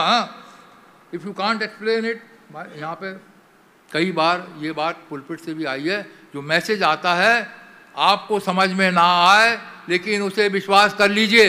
ये भाई ब्रैनम यही बात कह रहे हैं, see you must believe every phase of it.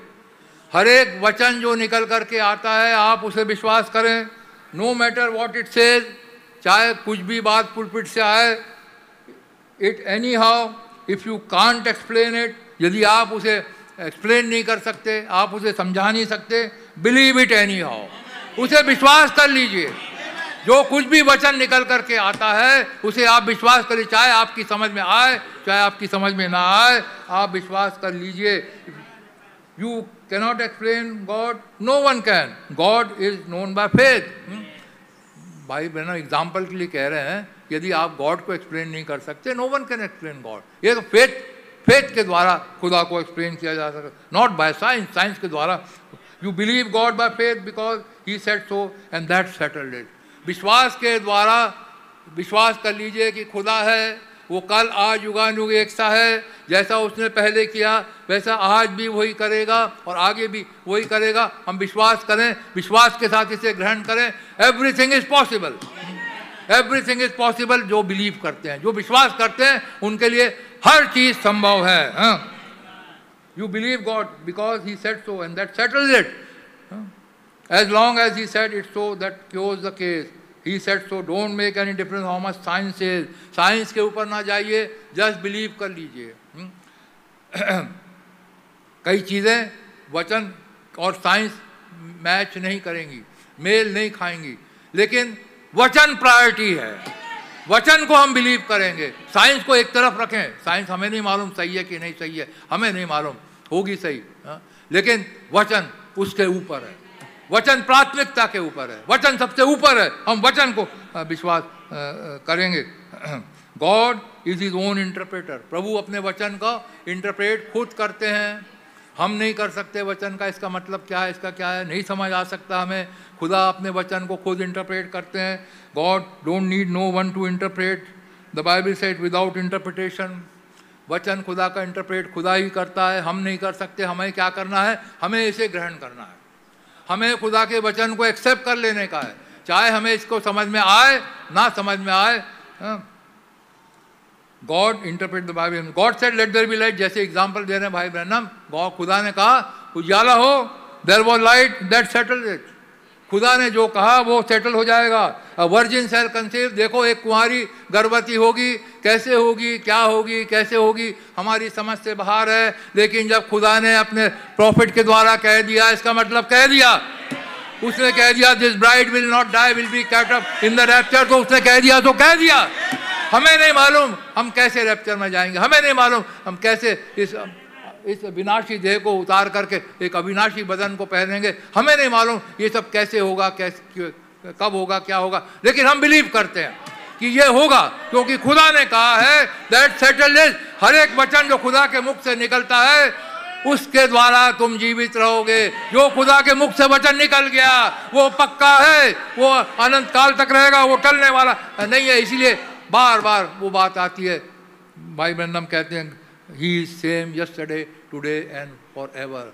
आकाश और पृथ्वी टल जाएंगे लेकिन मेरा वचन नहीं टलेगा। खुदा कभी बदलता नहीं है। नाउ ना trouble with people today, we find them living in the glare of another age. लोग सोचते हैं अरे भैया उस युग में तो ऐसा हुआ, हो सकता हमारे समय में भी ऐसा ही होगा। लोग पुराने समय को देखते हैं, आज खुदा क्या कर रहा है उसको नहीं देखते। Just like Jesus found when he came, he found them living in the glare of the law. जब यीशु मसीह आए, ग्रेस वहाँ पे खड़ी हुई थी, लेकिन लोग फिर भी व्यवस्था की ओर देख रहे थे। हम प्रभु का धन्यवाद करते हैं, आज हम अनुग्रह के अंदर हैं, आज मैसेज के अंदर है, और हम फिर पुरानी चीज़ों को देखें, वैसा नहीं चलेगा। God identifying interpreting the scripture for that age. हमेशा उस एज के लिए खुदा इंटरप्रेट करता अपने वचन को। हर एक युग के लिए खुदा ने मैसेंजर्स भेजे। हम सब जानते हैं 7 कलीसिया काल में 7 मैसेंजर्स खुदा ने भेजे, और हर एक कलीसिया काल का मैसेज अलग है। आप प्रकाश विभाग के 2 अध्याय 3 अध्याय पढ़ लीजिए, किसी कलीसिया काल का मैसेज सेम नहीं है। खुदा ने उनकी एज के अनुसार जहाँ तक वो कर सकते थे, खुदा जानता था ये कितना वचन ग्रहण कर सकते हैं, कितना नहीं ग्रहण कर सकते हैं। हर एक एज के अनुसार खुदा ने उनको उतना अलॉटेड वर्ड दिया। 7वीं कलीसिया काल का वचन पर दूसरी कलीसिया काल में नहीं भेज दिया, तीसरी कलीसिया काल में नहीं भेज दिया। जिस कलीसिया काल के लिए जो वचन था, खुदा ने जो अलॉट किया था बिना आलम से पेश था, उसने वही वचन उनके लिए भेजा। हम प्रभु का धन्यवाद करते हैं। और लेकिन लोग पिछले देखना चाहते हैं the unchangeable God with the unchangeable character. हमारा खुदा ना बदलने वाला खुदा है, उसका कैरेक्टर अनचेंजेबल है, वो कभी नहीं बदलता। And his character remain just the same, he can not change. हमारा खुदा नहीं बदलता। His character he can not do it, anything is known by its characteristic. God is identified by His own character. He cannot change. He said in Malachi 3:6, I am God. खुदा ने कहा मलाकी नबी की पुस्तक में 3 अध्याय में 6 आयत में, I am God and I change not. मैं खुदा हूँ और मैं नहीं बदलता। यदि मैं बदल जाता है मनुष्य के संतान, तुम कब के नाश हो गए होते। मेरे भाइयों मेरी बहनों, हमारा खुदा कभी नहीं बदलता। बिना आलम से पेश तो उसने मुझे और आपको देख लिया था, इसलिए हम नाश नहीं हुए, इसलिए हम बर्बाद नहीं हुए, क्योंकि उसने हमें देख लिया था। हमें अनंत जीवन के लिए उसने ऑलरेडी इटर्नल लाइफ हमें आज नहीं मिलती। इटर्नल लाइफ हमारे पास अनंत जीवन से ही है। आज हमें इटर्नल लाइफ नहीं मिल रही, ये तो इटर्नल लाइफ उसने हमें पहले ही दे दिया। उसने मसीह यीशु के साथ हमें स्वर्ग के स्थानों में ऑलरेडी बिठा करके दे दिया। आज तो हम ये मैनिफेस्टेशन में यहाँ पर आ रहे हैं, आज तो हम जहूर में हो करके हम यहाँ प्रकट हो रहे हैं, लेकिन वो लाइफ तो इटर्नल लाइफ हमारे अंदर है। आज हम प्रकट हो। Each time he appeared on the earth at the end of an age. हर एक एज के अंत में ही खुदावन अपीयर हुए हैं। He always sent a man. Again भाई बहन हम वही बात कह रहे हैं। He always sent a man and anointed him with the Holy Ghost. उसने हमेशा इंसान को भेजा। आज कोई कहेगा भैया तुम तो इंसान को उठा रहे हैं। भैया हम क्या करें? खुदा ने अपना तौर तरीका, खुदा का तरीका ही ऐसा है, वो इंसान के जरिए बोलता है। आज खुदा हमसे जब बातचीत करना चाहते हैं तो इंसान को के जरिए तो बोलेंगे। यहाँ पे भाई बहन फिर से वही बात कह रहे हैं, He always sends a man and anointed him with the Holy Ghost, Christ. तब जो इंसान बोल रहा है, He is anointed with Christ. मसीह यीशु उसके अंदर है। अब वो मैन नहीं रहा, उसके अंदर मसीह यीशु है। मसीह यीशु उनके अंदर से अब बोल रहे हैं। जैसे हमारे एज में भी हुआ, भाई ब्रैनम आए और लोग यहाँ तक कहने लगे अरे बाप रे, उन्होंने मसीह यीशु को उनके जीवन में से ऑपरेट होते हुए देखा, हू बहू वही बात होते हुए उन्होंने देखा। लेकिन लोग धोखा खा जाते हैं। लेकिन भाई बहनों ने बार बार कहा I am your brother, I am your भाई, मैं तुम्हारा भाई हूँ। तो हम इंसान को जब प्रभु उसके द्वारा बातचीत करे, एक खुदा नहीं बना देते, वो फिर भी हमारा भाई रहता है, लेकिन एक स्पेशल भाई है जिसके अंदर खुदा का आत्मा वास करता है, जिसके जरिए से खुदा बोलता है, जिसके अंदर से मसीह बोलता है। उस समय जब वचन निकलता है वो भाई भाई नहीं बोल रहा है, वो खुदा बोल रहा है। और जब वो वचन जो निकल करके आया उसे हमें मानना है। यदि हम नहीं मानेंगे तो जैसे सदोम और गमोरा के समय हुआ, जैसे नूह के समय में हुआ, हम भी बर्बाद होकर के चले जाएंगे।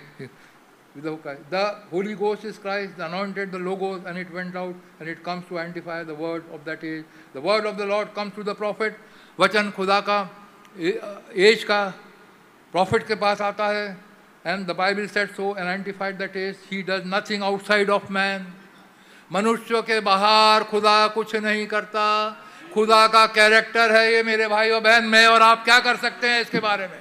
हमारे हाथ में नहीं है, ये खुदा के हाथ में है। खुदा एक इंसान को इस्तेमाल करता है, एक इंसान पुलपिट के ऊपर आता है, एक इंसान खुदा का वचन लेकर के आता है और हमसे बोलता है, हमसे बातचीत करता है। ये खुदा का तरीका है। शुरू से आदि से लेके अंत तक खुदा ने इंसान को इस्तेमाल किया, नूह को इस्तेमाल किया, इब्राहिम को इस्तेमाल किया, मूसा को इस्तेमाल किया, यहोशू को इस्तेमाल किया, प्रॉफिट्स को इस्तेमाल किया। प्रभु यीशु मसीह खुदा खुद एक देह में आ गए, उसके बाद उन्होंने चेले थे, उनको इस्तेमाल किया, इंसान थे, और 7 कलीसिया काल में भी 7 इंसान थे, लेकिन वो 7 खुदा की आत्मा से परिपूर्ण होकर के वचन को बोलते थे। Now he can't do it in a group, वो ग्रुप में नहीं कर सकता कि सबके द्वारा बोलने लग जाए। He does nothing outside of my, now he can't do it in a group, you can't do it, it just never has been done. एक ग्रुप के द्वारा खुदा ने कभी बातचीत नहीं करी। हन्ना, कैफा और वो सेनेड्रिन के द्वारा खुदा ने कभी बातचीत नहीं करी। खुदा ने बातचीत करी तो एक इंसान के द्वारा, जो प्रभु यीशु मसीह था उस समय, उसके द्वारा बातचीत करी। आज डिनोमिनेशन के द्वारा खुदा बातचीत नहीं करता। आज एक इंसान के द्वारा, एक सिंगल इंसान के द्वारा, जिसे वो प्रॉफिट कहता है, उसके द्वारा ही वो बातचीत करता है। खुदा ग्रुप के द्वारा बातचीत नहीं करता, ये भूल जाइए। लोग कहेंगे भैया हमारी ये ओपिनियन है, ये ग्रुप ने, हमने ये डिसाइड किया है, भूल जाइए।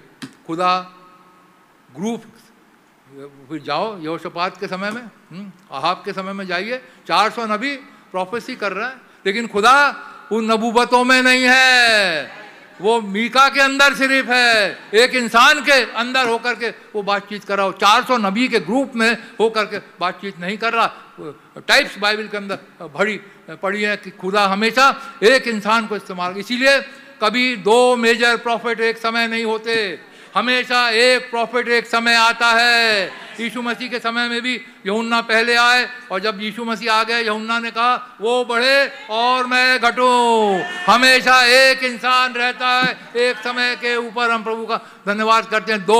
दो सेवकाइयाँ साथ साथ नहीं चल सकती, हमेशा एक ही सेवकाई चलेगी। यदि दूसरी सेवकाई सोचती है अरे मैं इस सेवकाई से ज़्यादा जानता हूँ, भाई ब्रैनम ने कहा उस चर्च को छोड़ करके आप चले जाओ, और देश ही उगल देगा, चर्च ही स्वयं निकाल करके बाहर कर देगा। क्योंकि खुदा ने एक सेवकाई रखी है, एक पास्टर रखा, एक सेवक रखा। हाँ, 5 प्रकार की सेवाएं हैं अवश्य, वो बात से फर्क है, लेकिन खुदा बोलेगा एक के द्वारा। प्रभु का धन्यवाद करते हैं। हमारे युग में भी एक नबी आया, 2 नबी नहीं आए, कोई 8वां नबी नहीं आया, 7वां नबी जो आया दी फाइनल प्रॉफिट हमारे लिए है, और कोई 8वां प्रॉफिट हो ही नहीं सकता। हर एक एज के लिए खुदा ने एक मनुष्य को भेजा, और वो हमेशा उसी तरीके से बातचीत करता है कि एक ही रहे। हाँ, Israel was saved as a nation, but you are going to be saved as an individual. Israel तो नेशन के रूप में बचेगा, लेकिन हम बचेंगे इंडिविजुअल के रूप में। एक एक इंसान को खुदा हमेशा डील करता है। 7 कलीसिया कालों में उसने 7 एंजल्स को भेजा, चर्च एजेस में 7 मैसेंजर्स को खुदा ने भेजा। हर एक चर्च का दूत एक ही था, 2 नहीं थे। गॉड कैन नॉट चेंज, खुदा बदलता नहीं, जो वो करते चला आ रहा है वही करेगा, वो कभी नहीं बदलता मेरे भाइयों मेरी बहनों। He deals same one individual, he did it through the ages, he has always done it and he will always do it, and his character is identified to that age. और मसीह का कैरेक्टर उसी as के साथ identify होगा, जो वचन जो निकालेगा उस एज के लिए ही होगा। दूसरा एज उसमें से खाना चाहोगे तो नहीं, उनके लिए नहीं होगा वो। आज हम मूसा का संदेश लेकर के नहीं चल सकते, आज नूह का संदेश लेकर के हम नहीं चल सकते। मूसा कहता भैया किश्ती बनाओ, हम लाल समुद्र किश्ती में पार करेंगे, तो इजरायली सारे के सारे डूब के मर के ख़त्म हो जाते। आज हम वेस्ली के मैसेज से रैप्चर में नहीं जा सकते। वेस्ली के समय में जिन्होंने वेस्ली का मैसेज माना वो जाएंगे, जिन्होंने मार्टिन लूथर का संदेश माना वो तो जाएंगे, लेकिन आज हम यदि उनका संदेश माने तो हम नहीं जाएंगे, क्योंकि आज खुदा ने हमें फर्क मैसेज भेजा है। आज का संदेश वाहक फर्क है, आज का मैसेज फर्क है, आज का क्राइस्ट फर्क है। वो मसीह भेजे जो तुम्हारे लिए ठहराया गया है। हर युग के लिए एक एक मसीह ठहराया गया था। तो आप कहेंगे इतने मसीह होते हैं?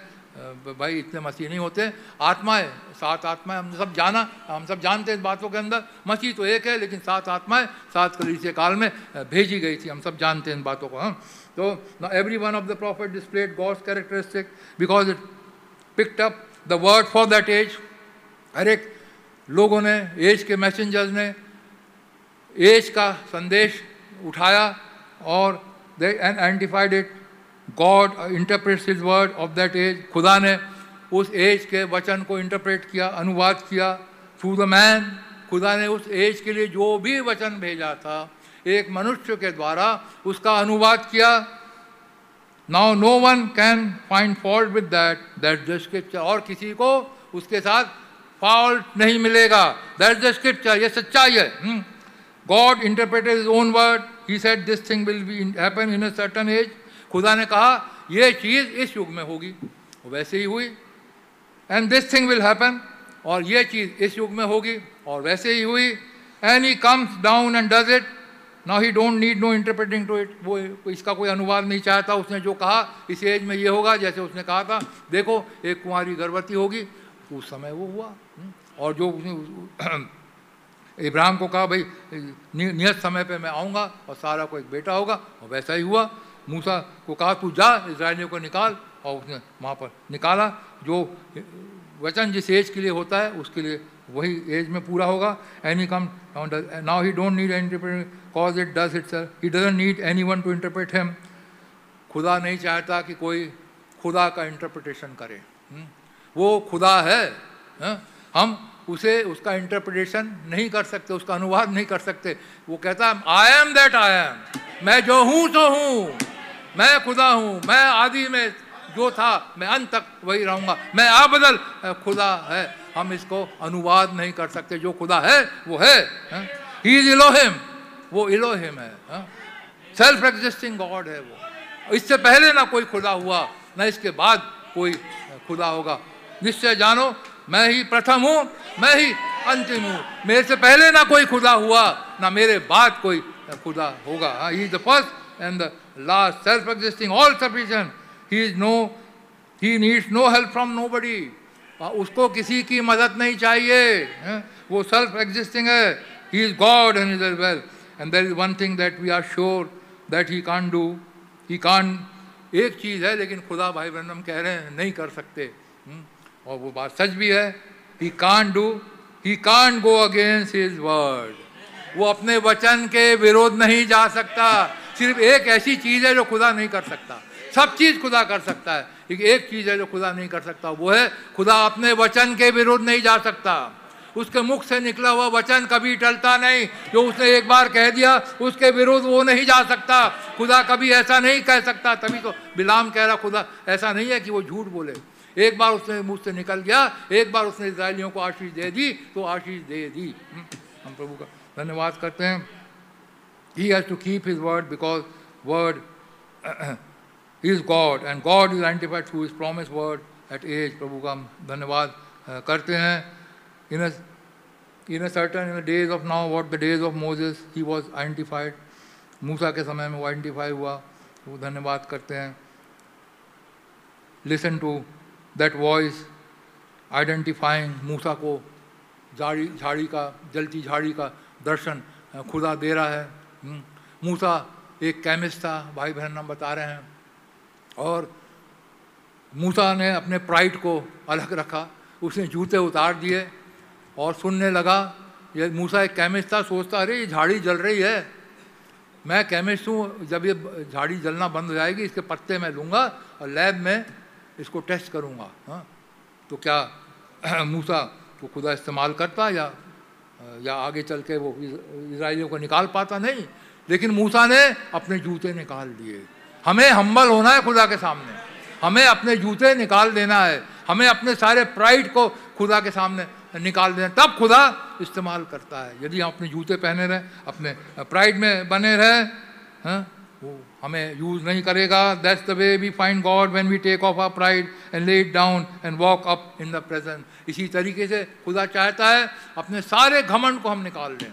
सारी हमारी, पहली बात देखें, हमारी कोई उपलब्धि है ही नहीं, हमारे पास कोई उपलब्धि नहीं है। आज जो भी हम हैं ये खुदा के फजल से है, ये खुदा का अनुग्रह है। जो भी हमारे पास आज है, जो कुछ भी हम हैं, चाहे आत्मिक रीति से बोलिए चाहे शारीरिक रीति से बोलिए, ये खुदा का अनुग्रह है। तो इसमें हमारे घमंड करने की कौन सी बात है?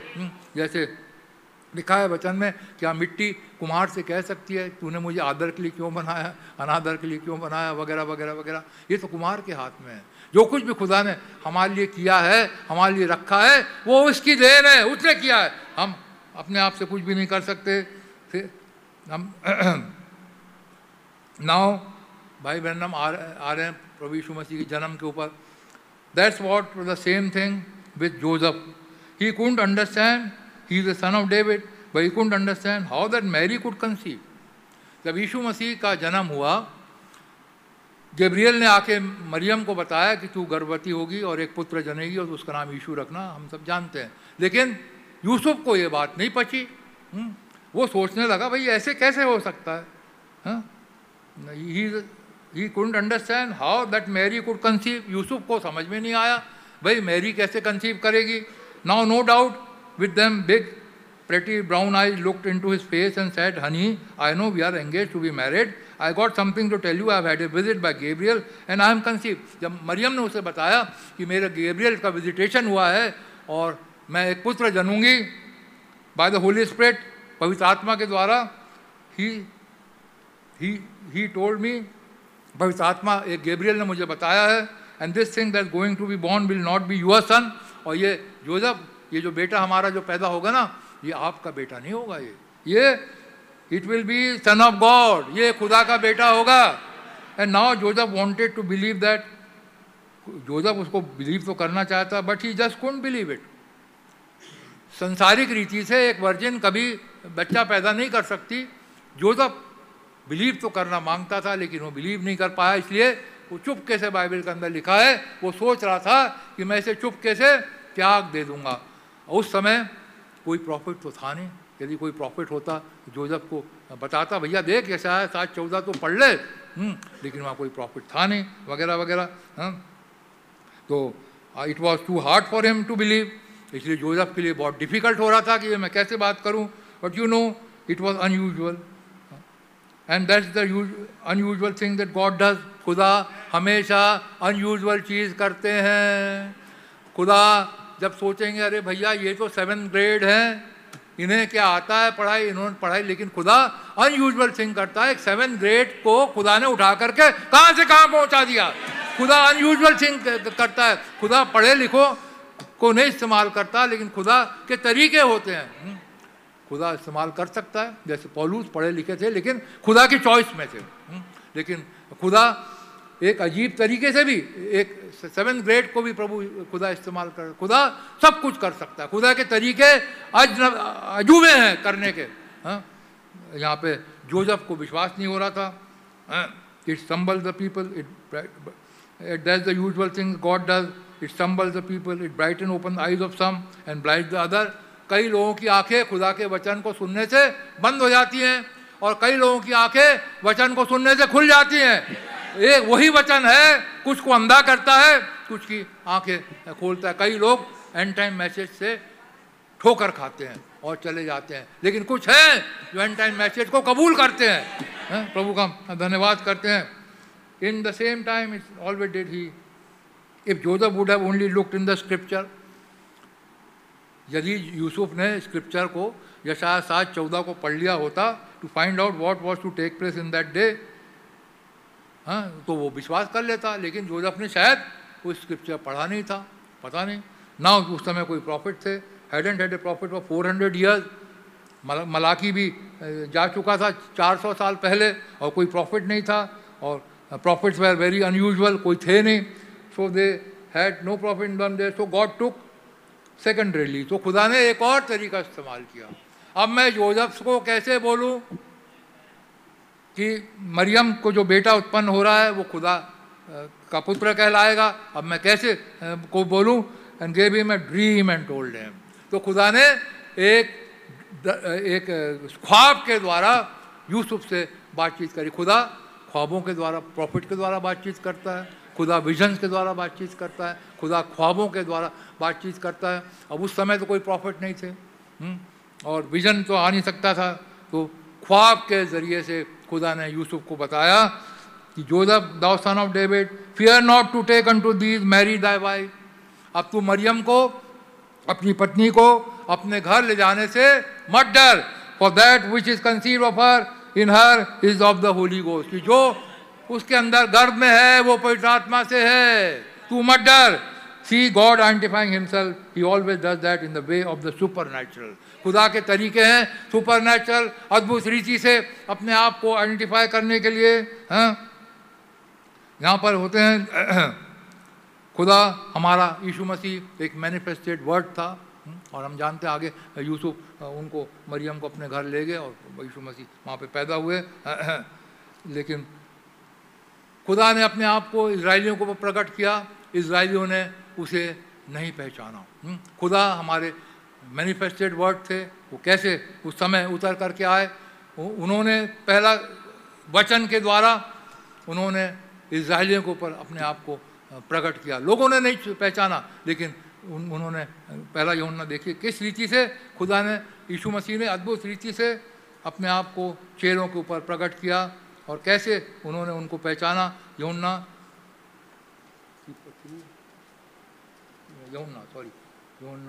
रचित सुसमाचार पहला अध्याय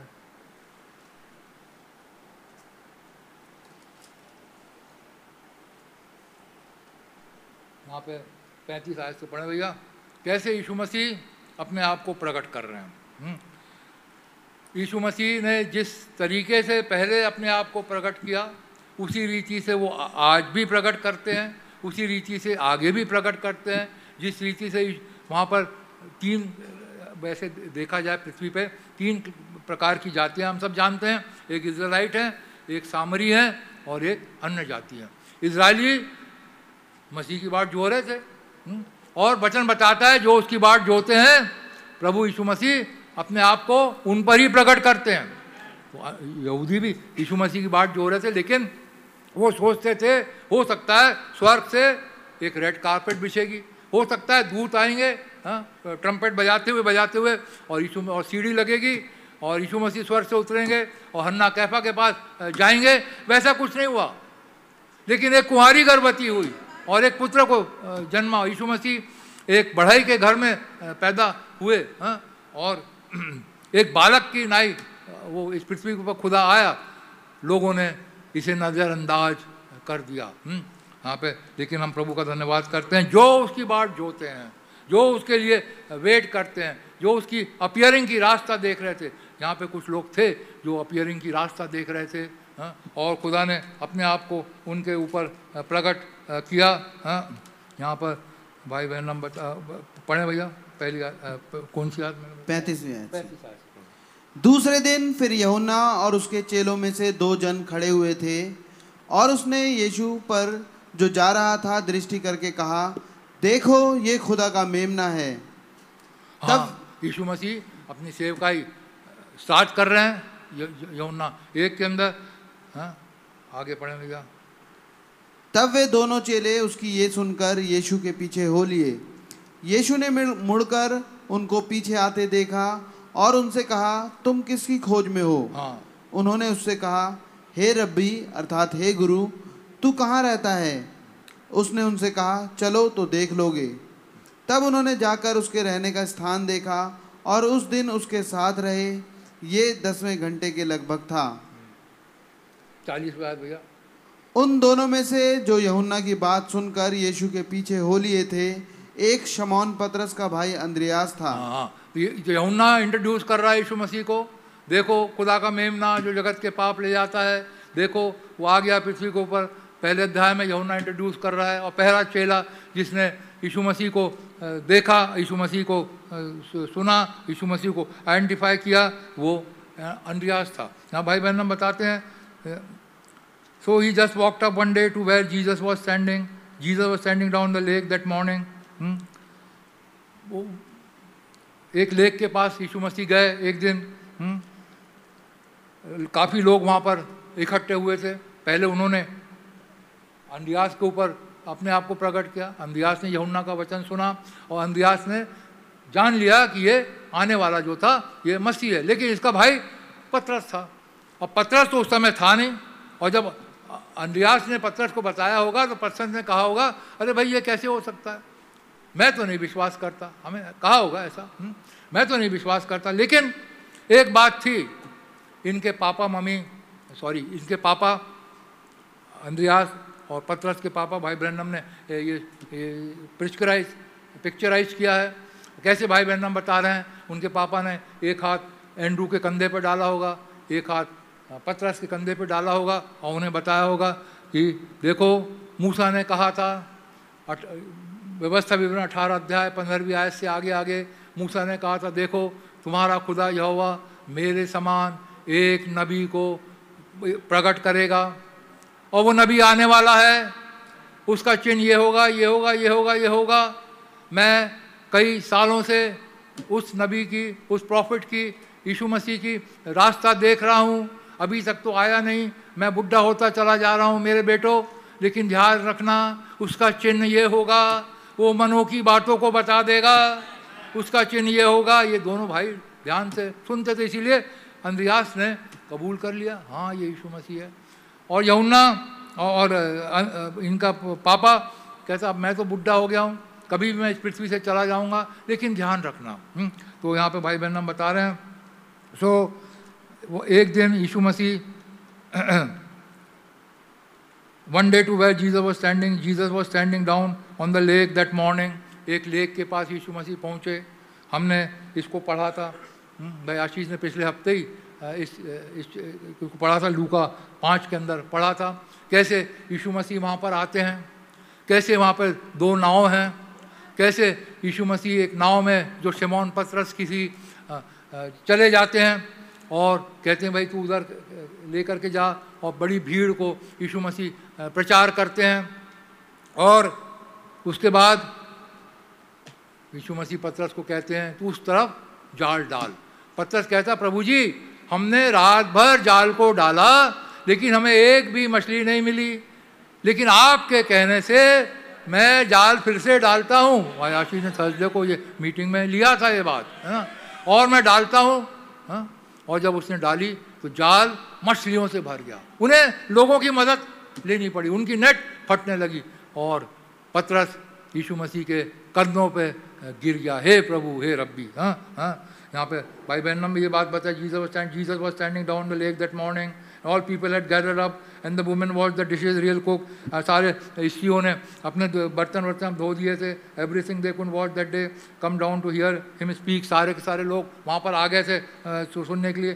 Simon had seen all night there and had probably caught no fish और नथिंग। और साइमन ने रात भर वहाँ पर मछली पकड़ी थी, रात भर उसने अपनी नेट डाली थी लेकिन कुछ भी फिश उसे नहीं मिली थी। Walked out, thought I believe it just here that what he said, he walked up and यीशु मसीह आए तो साइमन पतरस उसके पास गए।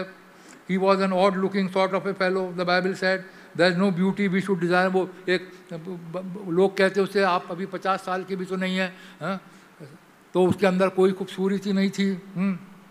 Amidst the beauty of the Lord in holiness and power, not in paint and भाई Branham बता रहे हैं beauty is of the devil always, that is exactly right। जो beauty खूबसूरती होती है वो devil की होती है, devil की ओर से होती है। and we might get to that little later on, so then find out we see what Cain offered। Cain ने अपनी इच्छा के अनुसार क्या ऑफर किया था, and see what it was in heaven and find out what this world vain beauty is। ये दुनिया की खूबसूरती शैतान की ओर से होती है, it is vain है। Hollywood has took over today, even the church, even church के अंदर ये सारी बातें आ गई हैं वगैरह वगैरह। भाई ब्रैनम कह रहे हैं सो ब्यूटी के इसके बारे में बता रहे हैं, सारी सुंदरता जो है वो शैतान की ओर से आती है। So then we find the Simon walked up into his presence and there stood the one that Andrew believed to be the Messiah. And as Jesus as soon as he looked at Simon he said your name is Simon and you are the son of Jonas. He knew then what was, there was no joke, that was God identified again right here in the scripture his same characteristic। उसने बता दिया तेरा नाम योना है, और पतरस एकदम जान गया अरे ये तो वही कैरेक्टरिस्टिक है, ये तो मेरे पापा बताया करते थे। वो मनों की बातों को जानेगा, मनों की दिलों की इच्छा को हम जानेगा। लेकिन डिटेल में लूका के अंदर दिया हुआ है कि कैसे यीशु मसीह ने उसे कहा था जाके जाल डालो, और जब जाल में मछलियाँ फंस गई तब पतरस ने पूछा अरे ये तो खुदा है भाई, और उसके पैरों के ऊपर गिर गया। Jesus when he was preaching here on earth, he said, search the scriptures and then you think you have eternal life, but they are one that testify of me. यीशु मसीह कह रहे हैं जो वचन को देखो, ये सारे के सारे वचन मेरी गवाही देते हैं। हाँ? और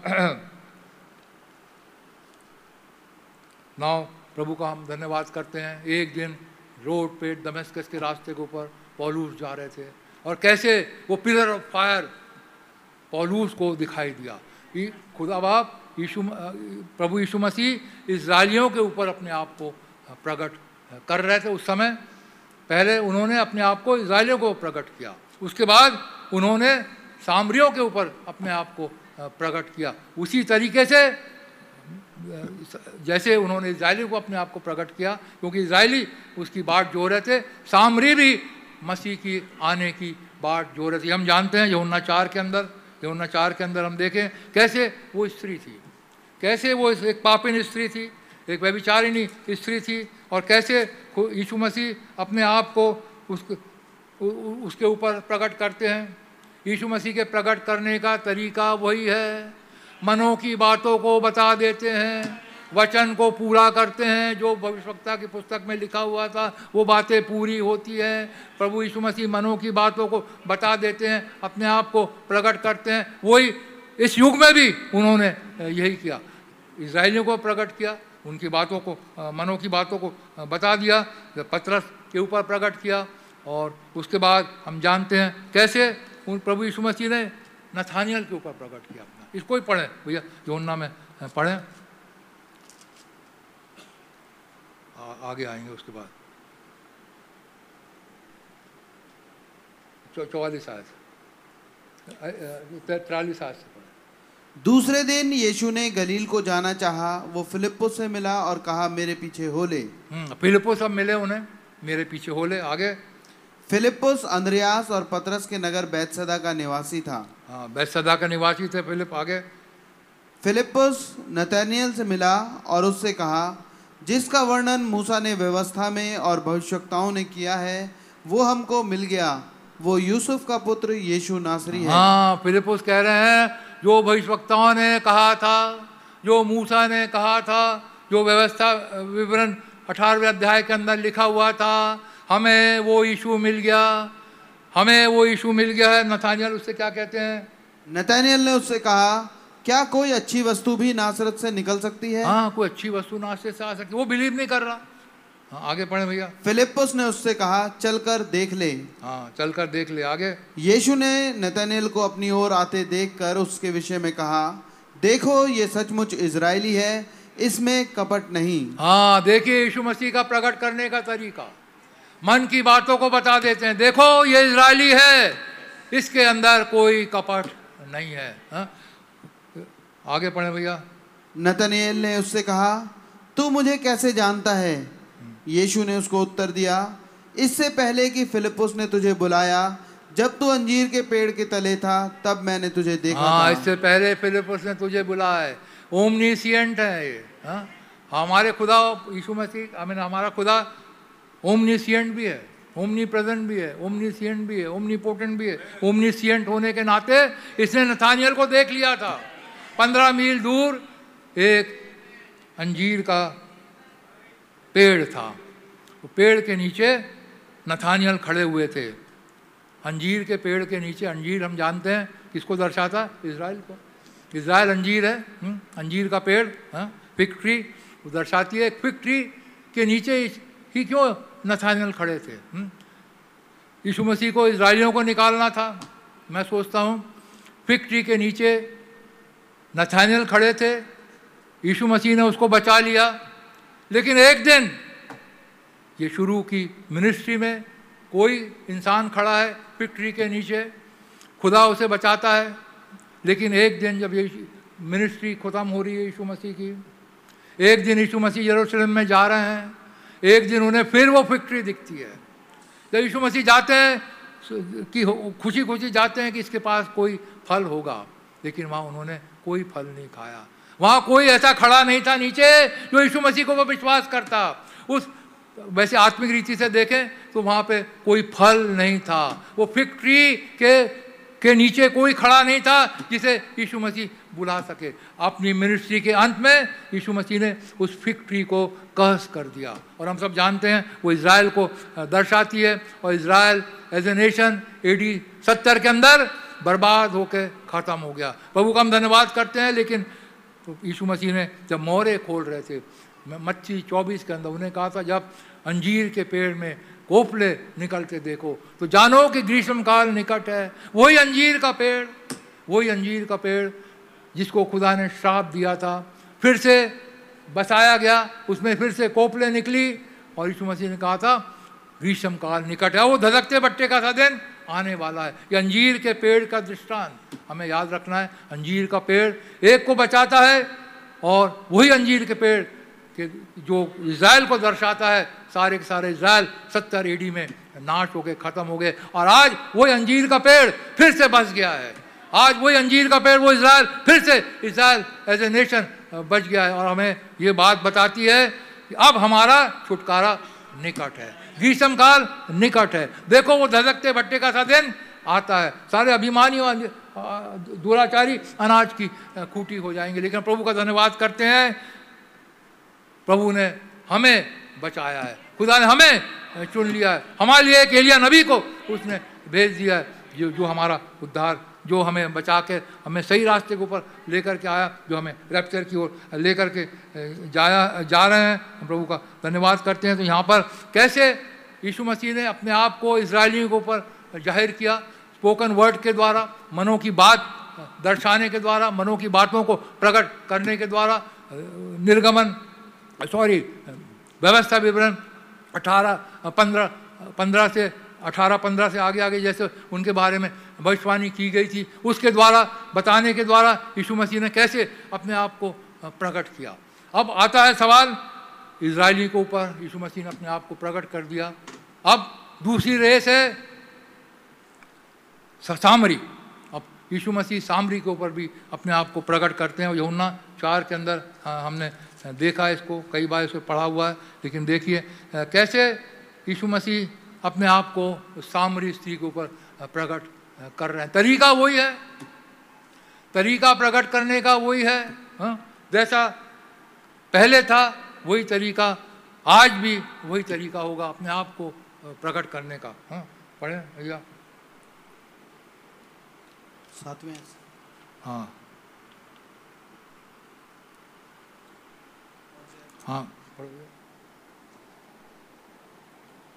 फिर जब यीशु को मालूम हुआ कि फरीसियों ने सुना है कि यीशु यूहन्ना से अधिक चेले बनाता और उन्हें बपतिस्मा देता है, यद्यपि यीशु स्वयं नहीं वरन उसके चेले बपतिस्मा देते थे, तब वो यहूदियों को छोड़कर फिर गलील को चला और उसको सामरिया से होकर जाना अवश्य था। इसलिए वो सुखार नामक सामरिया के एक नगर तक आया जो उसके पास उस भूमि के पास है जिसे याकूब ने अपने पुत्र यूसुफ को दिया था। अब यीशु मसीह प्रकट कर रहे हैं सामरी के ऊपर। उन्हें जाना यरीहो है, लेकिन सुखार नाव गांव से जाना अवश्य है।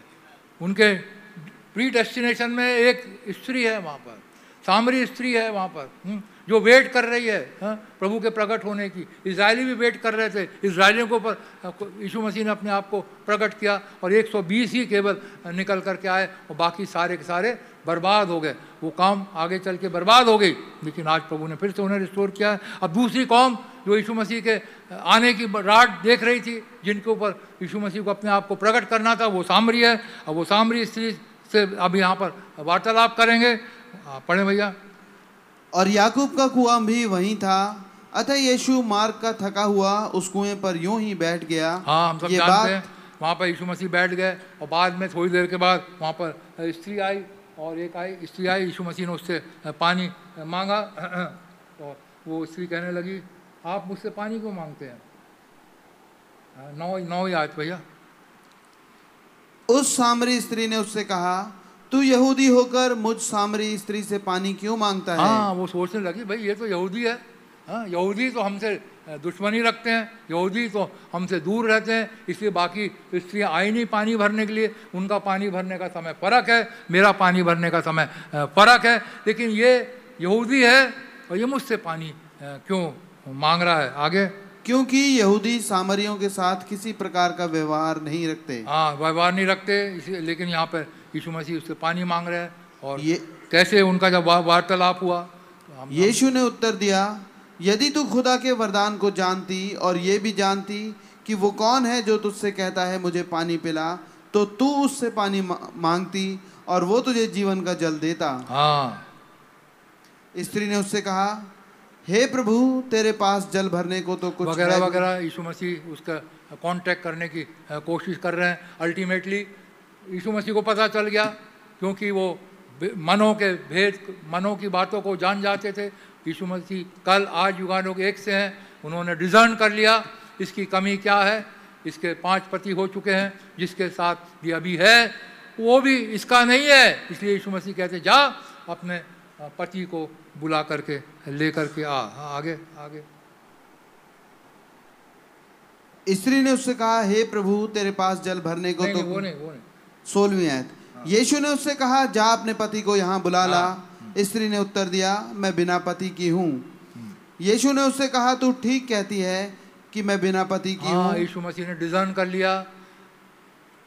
आगे, क्योंकि तू 5 पति कर चुकी है और जिसके पास तू अब है वो भी तेरा पति नहीं। ये तूने सच ही कहा है। दिल की बात जान ली। हाँ, जैसे उन्होंने सारा क्यों हंसी जब वो इब्राहिम के साथ मिलने आए थे, इब्राहिम के साथ मुलाकात करी थी, सारा टेंट में बैठी हुई थी। उन्होंने इब्राहिम से कहा, देख वसंत ऋतु के समय मैं फिर से आऊँगा और सारा को एक पुत्र होगा। और सारा वहाँ पर हंसी, कहने लगी, क्या मेरा पति इतना ओल्ड है, मैं इतनी ओल्ड हूँ, क्या मुझे फिर से आनंद प्राप्त हो सकता, क्या मुझे फिर से बेटा हो सकता।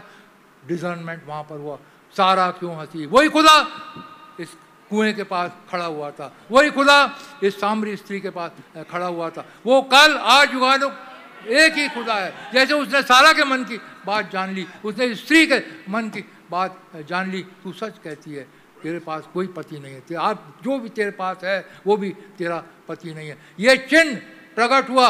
जब ये चिन्ह प्रकट हुआ, वो स्त्री ने उससे कहा, she turn and she said, sir I perceive that you are a prophet. वो स्त्री वहाँ पलटी और कहने लगी, मैं जानती हूँ, मैं समझती हूँ कि आप एक नबी हो। एक नबी का चिन्ह है कि वो मन की बातों को बता देगा। जब यहाँ से पुलपिट से मन की बात प्रकट होने लगे, जब मनों की बात निकल करके आने लगे, तब आप ये समझ लेना यहाँ पर प्रभु यीशु मसीह बात कर रहे हैं। क्योंकि गुर्दों और दिलों को जानने वाला हमारा खुदा है, उसके सिवाय और कोई नहीं जान सकता। एक चिन्ह है, जब मन की बात प्रकट होने लगे तो वहाँ पर खुदा उपस्थित है, वहाँ से खुदा बोल रहा है, खुदा वहाँ से बातचीत कर रहा है। इस स्त्री ने कहा, I perceive that you are a prophet, there is that light, see when the sun hits the seed the light kind. भाई ब्रैनम कह रहे हैं, देखा सूर्य की लाइट जब सीड के ऊपर चमकती है, is going to bring forth life, और वो जीवन लेकर के आता है। Just as sure as the world struck that seed in that little prostitute heart, she said, sir, I perceive that you are a prophet. और जब वो लाउडनी उस स्त्री के मन के ऊपर पड़ी, वो समझ गई ये प्रॉफिट मुझसे बातचीत कर रहे हैं। We have been hundreds of years since we had a prophet, वो कह रही, लेकिन and we know that when Messiah cometh, वो उसे कहने लगे, जब मसीह आएगा हम जानते हैं सारी बातें बता देगा। That's the sign of the Messiah. मनों की बात बता देना एक मसीह का साइन है, साइन ऑफ द मसाया है। और वो आज भी मनों की बात बताते हैं, जैसे उन्होंने पहले मनों की बात बताई, हाँ वैसे जैसे आज भी मनों की बात वो बताते हैं। उन्होंने 2000 साल पहले भी मनों की बात बताई, और आज हमारे युग में भी वो मनों की बात बताते हैं। हमारा यीशु मसीह कल आज युगानुग एक सा है। He said, I am he that speak to you. यीशु मसीह ने कहा उससे, मैं हूँ वो जो तेरे से बोल रहा हूँ। Upon that she dropped the water and ran into the city. ये सब सुनने के बाद वो भागी गई। 28 आयत से पढ़े भैया। तब स्त्री अपना घड़ा छोड़कर नगर में चली गई और लोगों से कहने लगी, आओ एक मनुष्य को देखो जिसने सब कुछ जो मैंने किया मुझे बता दिया। वो ने पानी का घड़ा पटक दिया। जब यीशु मसीह किसी के जीवन में आता है, वो संसारिक बात को भूल जाता है। वो पानी भरने आई थी, हो सकता है उसके घर में पानी खत्म हो गया, पानी नहीं था, लेकिन जब उसे आत्मिक जल मिला उसने शारीरिक जल को फेंका और भाग करके जा रही है खुशी खुशी गांव के अंदर लोगों को बताने के लिए, देखो मेरी मुलाकात किससे हुई है, उसने मेरे मनों की बात को बता दिया, आओ देखो ये कौन है, क्या यही तो नहीं है वो। आगे, एक मनुष्य को देखो जिसने सब कुछ जो मैंने किया था मुझे बता दिया, कहीं यही तो मसीह नहीं है? हाँ, कहीं यही तो मसीह नहीं है भाई। हाँ, आगे, अतः वे नगर से निकलकर उसके पास आने लगे। इस बीच उसके चेलों, वो सब निकल के, and people of that city without seeing it done, लोग उस सिटी के, उन्होंने तो इस बात को हुआ ने सन ऑफ मैन की मिनिस्ट्री को होते हुए वहाँ पे प्रकट रूप से देखा नहीं था, लेकिन whole city believed on him. लेकिन इस औरत की बात सुनने के बाद सारे सिटी ने, सामरी सिटी ने, सारे के सारों ने उस औरत की बात विश्वास कर करके यीशु मसीह के ऊपर विश्वास किया। That's right, the whole city believed on him. पूरे सिटी ने, पूरे शहर ने इस बात को सुन करके प्रभु यीशु मसीह को बुलाया, विश्वास किया। That's right, his characters of what he was, उनका एक कैरेक्टर था, एक तरीका था जिसमें वो अपने आप को प्रकट करते थे, और ये सब जानते थे। इसका मतलब ये सामरी लोग बाइबल पढ़ते थे, उन्होंने पढ़ रखा था कि जब यीशु मसीह आएंगे तो मूसा ने ऑलरेडी लिखा हुआ है, वो मनों की बातों को बता देंगे, एक प्रॉफिट आएगा, जो कुछ वो बोले उसकी सुनना, और ये सारी बातें। इसका मतलब फकीर फरीसी से ज़्यादा ये सामरी लोगों ने वचन पढ़ा था। पूरे के पूरे शहर ने यीशु मसीह के ऊपर विश्वास के लिए, बाइबल कहती है पूरी सिटी चली आई सुनने के। और that's right, why his character of that what he was identified to that city of Sychar. वो सुखार नाव गांव में आइडेंटिफाई हुआ, अपने आप को उसने अपना परिचय वहाँ पर दिया। He was identified the Messiah of God by his characteristics was in him. अपने कैरेक्टरिस्टिक के द्वारा, जो तरीके से उसने मनों की बात को बताया था, उस सूखा नाव गांव में वो मसीह के रूप में जाना गया। Because he was the God of the prophet, क्योंकि वो खुदा, वो प्रॉफिटों का खुदा था। ही वॉज द प्रॉफिट, वो एक नबी था। He was the prophet manifested, he has always been down through the age. वो एक नबी है, मैनिफेस्टेड डाउन द एज, युगों युगों से वो एक प्रॉफिट रहा है। He is the same and he is the same yesterday today and for ever. वो कल, आज और युगानुयुग एक सा है, जैसे वो था वैसे ही वो होगा। हमने देखा था अंत के समय में, हमने पढ़ा था जकरिया के अंदर, एक रोशनी होगी, उजाला होगा। अंधकार पृथ्वी के ऊपर बहुत आया है, लेकिन जकरिया नबी ने भविष्यवाणी करी थी, अंधकार के समय में एक उजाला होगा। सारे अंधकार के चर्च एजेस में अंधकार आ गया, प्रभु का हम धन्यवाद करते हैं, लेकिन हमारे युग में उसने एक रोशनी को भेजा। भाई बहन हम कह रहे हैं सन वेस्ट में राइज होता है, ईस्ट के अंदर सेट होता है वेस्ट के अंदर। उसी रीति से गॉस्पेल भी ईस्ट से चलते हुए वेस्ट को पहुंची। मैं डिटेल नहीं पढ़ूंगा, but he said in the evening time it shall be light, the same Jesus in his resurrected power will rise again. वही यीशु अपने जिला उठाने वाली सामर्थ में फिर से वो आएगा, एज ही प्रॉमिस्ड इन मलकाया 4। यीशु मसीह ने, खुदा ने मलाकी नबी के द्वारा प्रोफेसी कर दी मलाकी 4 के अंदर, और उसने प्रॉमिस किया यूहन्ना 14:12 के अंदर, और उसने प्रॉमिस किया लूक 17 के अंदर। जैसे नूह के दिनों में हुआ वैसे मनुष्य के पुत्र के प्रकट होने के दिनों में भी होगा। जैसे लूत के दिन में हुआ वैसा ही होगा जिस दिन मनुष्य का पुत्र प्रकट होगा। ये प्रोफेसी उसने आज के युग के लिए उसने कर दी। Down there in Sodom we see that taken place. और ऐसा ही वहाँ पर जैसा हुआ, जैसा happened in the days of Sodom, Abraham won with the promise of the coming son. Here we find him down there and we see the sign that was done. जैसे sign वहाँ पर हुआ, इब्राहिम के समय खुदा उतर करके आया और उस कैसे सदोम नाश हुआ, वैसा ही फिर से जब मनुष्य का पुत्र होगा। आज संसार की कंडीशन सदोम और गमोरा से बदतर हो गई है, लेकिन प्रभु का धन्यवाद करते हैं, प्रभु ने इस युग के लिए एक प्रॉमिस रखा था। हम प्रभु का धन्यवाद करते हैं। There was a type of church natural down there in Sodom we seen that taken place, and you know Now there Lot was a type of the church, natural. Ruth एक natural कलीसिया का type है, नमूना है. Down in Sodom, the organization they got a messenger down there, और उनके पास एक messenger आया, हम सब जानते हैं. There was couple of दो messenger आए वहाँ पर, दो दूत गए और उन्होंने कैसे सदोम वालों को अंधा कर दिया और लूत को वहाँ से निकाला और कैसे सदोम दूसरे दिन बर्बाद हो गया. उसी रीति भाई बहन हम कह रहे हैं there a modern Billy Graham and Oral Roberts. आज के समय में दो प्रॉफिट्स आए हैं जो मॉडर्न सदोम के में भेजे गए हैं, और एक का नाम ओरल रॉबर्ट और एक का नाम बिली ग्राहम है. And do you know what, there never has been a time in the church history church की हिस्ट्री के अंदर ऐसा कोई समय नहीं था where a man was ever sent over universal to the church, जबकि सारी दुनिया में कोई भेजा जाए ऐसा समय पहले नहीं था. सिर्फ where a man was ever sent universal to the church which is name ending with ham.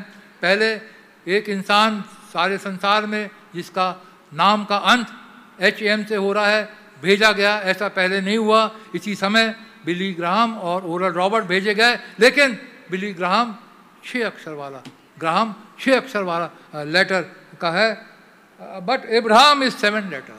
लेकिन अब्राहम 7 अक्षर वाला है.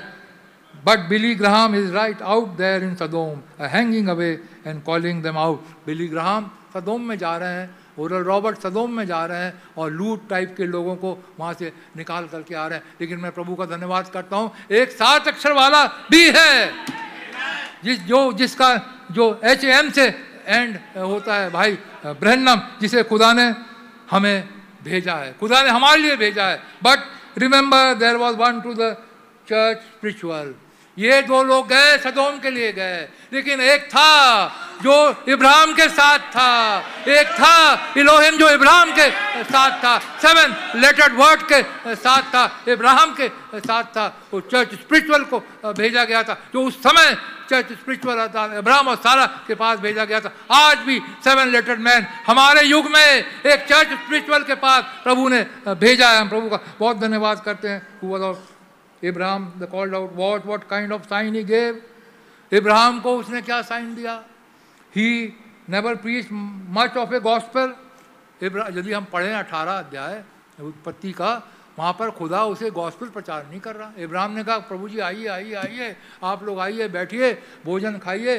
फटाफट इब्राहिम जाते हैं, भोजन तैयार करते हैं, उसे खिलाते हैं और खाने के बाद वो कहते हैं तेरी वाइफ सारा किधर है? मैं ऋतु के अनुसार मैं तुझसे आऊँगा. वहाँ पर उन्होंने कोई गॉस्पेल प्रीच नहीं करी. Much gospel, he just told them what the promise was.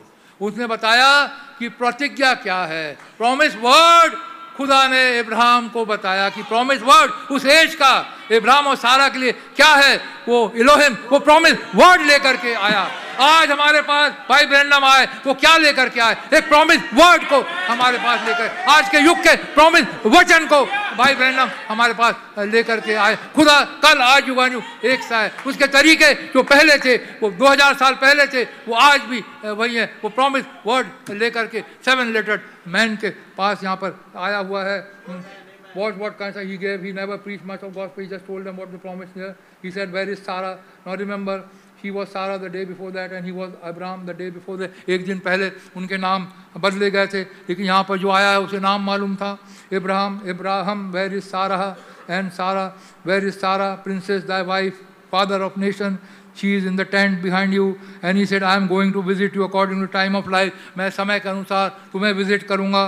A man that eat the flesh of a calf, drank the milk from the cow, and eat corn cake. जिसने वो मांस को खाया, एक बछड़े के मांस को खाया, दूध को पिया. A man, उसके ऊपर जो कपड़ों के ऊपर डस्ट थी, and sitting there with his back turned to the tent said, where is Sarah the wife? उसका टेंट सारा उसकी बैक के पीछे थी, पीठ के पीछे उसका टेंट था, और सारा ने वह सुना.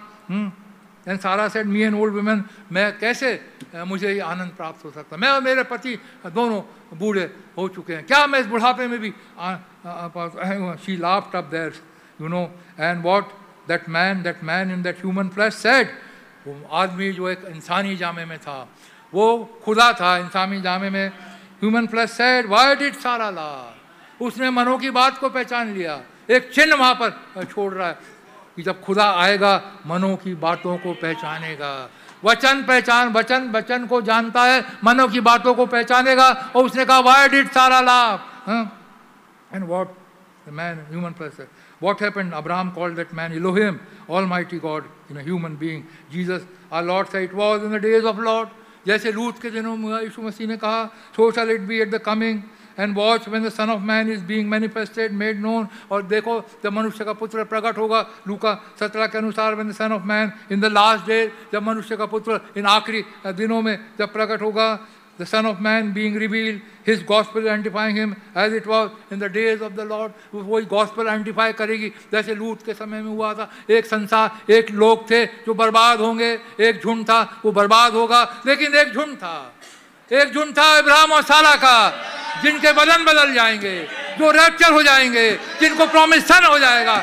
आज भी वही स्थिति चल रही है। आज संसार बर्बाद होने की कगार पे चला है, लूत सदोम बर्बाद होने की चला हुआ, लेकिन एक इब्राहिम का कैंप है, इब्राहिम और सारा का भी कैंप एक है, जहाँ पे प्रॉमिस सन आएगा। प्रभु का बहुत बहुत धन्यवाद करते हैं जो जिनके देह बदल जाएंगे, और वो सीन बहुत जल्दी होने वाला है। किसी समय भी हमारा खुदा इस पृथ्वी को प्रकट होगा और वो खुदा की तुरी फूकी जाएगी, और जो मुर्दे जो प्रभु में सोए हैं वो जीवित उठेंगे, और हम जो जीवित हैं वो बदल जाएंगे। वो प्रॉमिस सन किसी समय भी प्रकट होने वाला है। As he said, when the Son of Man in the last days is being revealed, Son of Man being revealed, his gospel identify him as it was in the days of Lord. भाई Branham बता रहे हैं, and geographically and also in the material in our age he has come. हम सब जानते हैं 28 फरवरी 1963 को हमारा खुदा उतर करके आ गया। वो एक खुली हुई पुस्तक को लेकर के आ गया, और उसने 7 लेटर्ड मैन को, हैम को, जिसका नाम का अंत होता है हैम, HAM से, खुदा जिसके अंदर कहलाता है, हैम का मतलब गॉड ऑलमाइटी, वो जिसके अंदर जो कहलाता है आइडेंटिफाई होता है, उसको उसने वो खुली हुई पुस्तक दे दी, ले इसे और जाकर के जेफरसनविल में इसे प्रचार करो। जिन्होंने 18 मार्च से 24 मार्च तक भाई बहन हमने इसका प्रचार किया। आज ये पुस्तक हमारे पास है। Geographically also in the material scene is set. आज सीन भाई बहन हम कह रहे हैं सेट हो चुकी है। हर तरीके से संसार नाश होने की कगार पे चढ़ा है। लूत के दिन आज चल रहे हैं, सदोम और गमोरा से बदतर हालत आज चल रही है।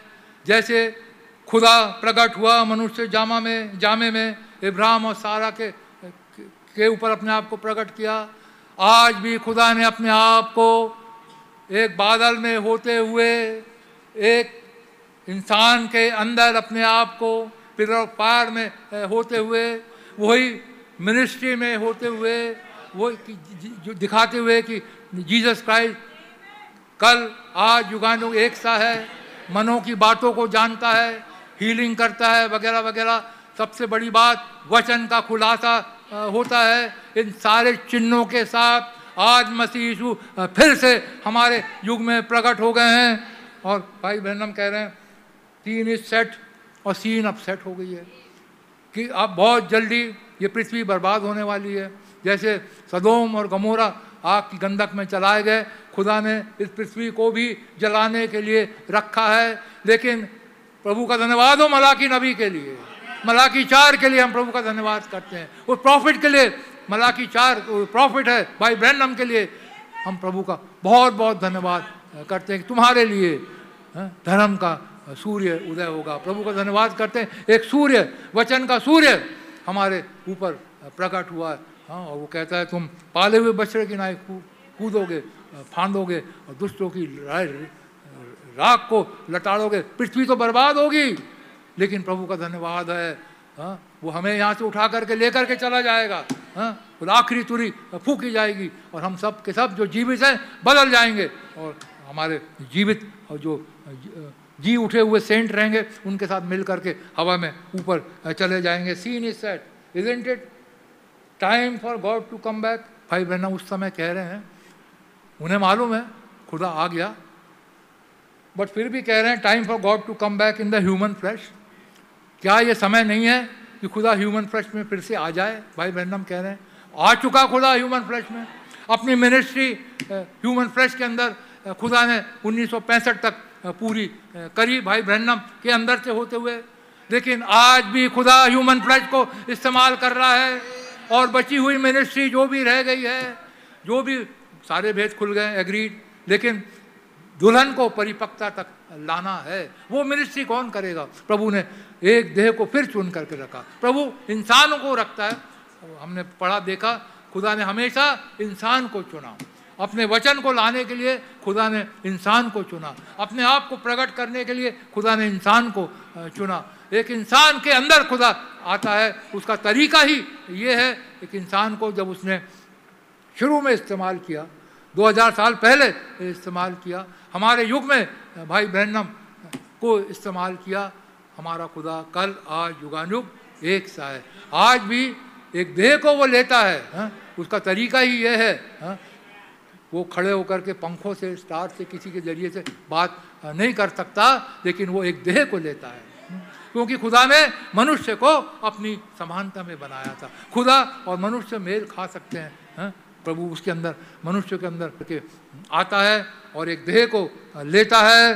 The word that sharper than a two edge sword, जो वचन जो बहुत दो धारी तलवार है, वचन, and a discerner of thoughts, और जो वचन जो मनों को और गुर्दों को जो डिजर्न करता है, and intents of the heart, जो दिलों को जानता है। To appear on the scene, वो सीन के ऊपर आए। प्रभु का धन्यवाद करते हैं, वो ऑलरेडी सीन के ऊपर आ गए। And to make Jesus Christ the same yesterday today and और फॉर एवर, कि यीशु मसीह को आज, कल, आज, युगान युग एक सा प्रकट करे। युग में, हमारे युग में ऐसा ही हुआ है। प्रभु ने हर समय के लिए, हर युग के लिए, हर एक चीज़ों के लिए एक चीज़ ठहराई है। खुदा ने हमें पहले युग में नहीं ले आया, खुदा ने हमें दूसरे युग में नहीं रख दिया। खुदा ने ये पुस्तक का खोलना पहले युग में नहीं रखा, दूसरे में नहीं रखा। उसे मालूम था कि भैया अभी तो मैं आ ही नहीं सकता, अभी तो मैं पृथ्वी से इन लोगों को लेकर के नहीं जा सकता। हर एक एज का समय है, हर एक चीज़ों का समय है। और खुदा ने 7वीं एज में, 7वें युग के अंदर ये पुस्तक का खुलना रखा था। 7वें युग के अंदर मेरा और आपका मैनिफेस्टेशन पृथ्वी के ऊपर रखा था। इस 7वें युग में खुदा ने रैप्चर और रिजरेक्शन रखा था। हर एक समय के लिए खुदा ने चीज़ों को नियुक्त करके रखा था, और हर एक चीज़ खुदा के प्लान के अनुसार, खुदा के वचन के अनुसार, खुदा की इच्छा के अनुसार पिछले 6000 सालों में घटित होती रही है, और आज भी उनके वचन के अनुसार, उसकी इच्छा के अनुसार घटित हो रही है। यहाँ पे भाई ब्रैनम कह रहे हैं he to appear on the scene to make Jesus Christ same as today and ever, we are living in this day. मैं कहूँगा we are also living in this day, जब एक इंसानी जामे के अंदर खुदा प्रकट होता है और हमसे बातचीत करता है, हमसे बोलता है और अपने आप को हमारे सामने मैनिफेस्ट करता है। We are living in that day, जब खुदा यहाँ स्वयं उतर करके आते हैं और एक देह को इस्तेमाल करते हैं और अपने वचन को हमारे बीच में ले करके आते हैं। We are living in that day and God is here with us to manifest that, और खुदा हमारे बीच में है अपने आप को प्रकट करने के लिए। That and make it true, और इसे सच्चा प्रकट करे। खुदा हमारा आज वही है, जो कल था आज है और वो कल रहेगा। हमारा खुदा अबदल हमारा खुदा है और वो कभी नहीं बदलने वाला हमारा खुदा है। हम इब्रानियों 13 के अंदर आके इसको पढ़ के वो ख़त्म करेंगे। आगे पढ़ें भैया, 15वीं आयत से पढ़ें, 13वां अध्याय। इसलिए हम उसके द्वारा स्तुति रूपी बलिदान, अर्थात उन होठों का फल जो उसके नाम का अंगीकार करते हैं, खुदा को सर्वदा चढ़ाया करें। अब समय आ गया है, समय खत्म हो गया है। किसी समय भी पृथ्वी का अंत आ सकता है। Scene is set, scene set हो गई है। पृथ्वी सदोम और गमोरा के समान नाश होने वाली है, लेकिन एक इब्राहिम का कैंप भी है जिनके देह बदलने वाले हैं। वो सारी बातें सेट हो चुकी हैं, समय आ चुका है। अब वचन हमें बताता है अब हम खुदा को धन्यवाद का बलिदान चढ़ाएं, अपने होठों का बलिदान खुदा को चढ़ाएं, उसकी वर्शिप करें, उसकी आराधना करें, उसका धन्यवाद करें। प्रभु आपका कितना धन्यवाद हो, आपने हमारे युग में मलाकी 4 को भेजा। प्रभु जी यदि आप भाई ब्रैनम को ना भेजते प्रभु जी तो हम बर्बाद हो जाते। प्रभु ये मैसेज नहीं आता हम बर्बाद हो जाते। प्रभु जी ये 7 मोहरों की पुस्तक नहीं खुलती प्रभु जी हम बर्बाद हो जाते। प्रभु आपके नाम का कितना धन्यवाद हो। आप कल आज युगानुग एक से हैं, आप नहीं बदलते। आपने बिना आलम से पेशतर एक झुंड को देख लिया था, एक दिल्ली शहर में भी खुदा ने एक झुंड को देख लिया था जो इटर्नल लाइफ के लिए ठहराया गया है। खुदा ने देख लिया था और मैनिफेस्टेशन में ला लिया। ये सारी बातों के लिए प्रभु का कितना धन्यवाद की बात है। ये बहुत बड़ा धन्यवाद का विषय है।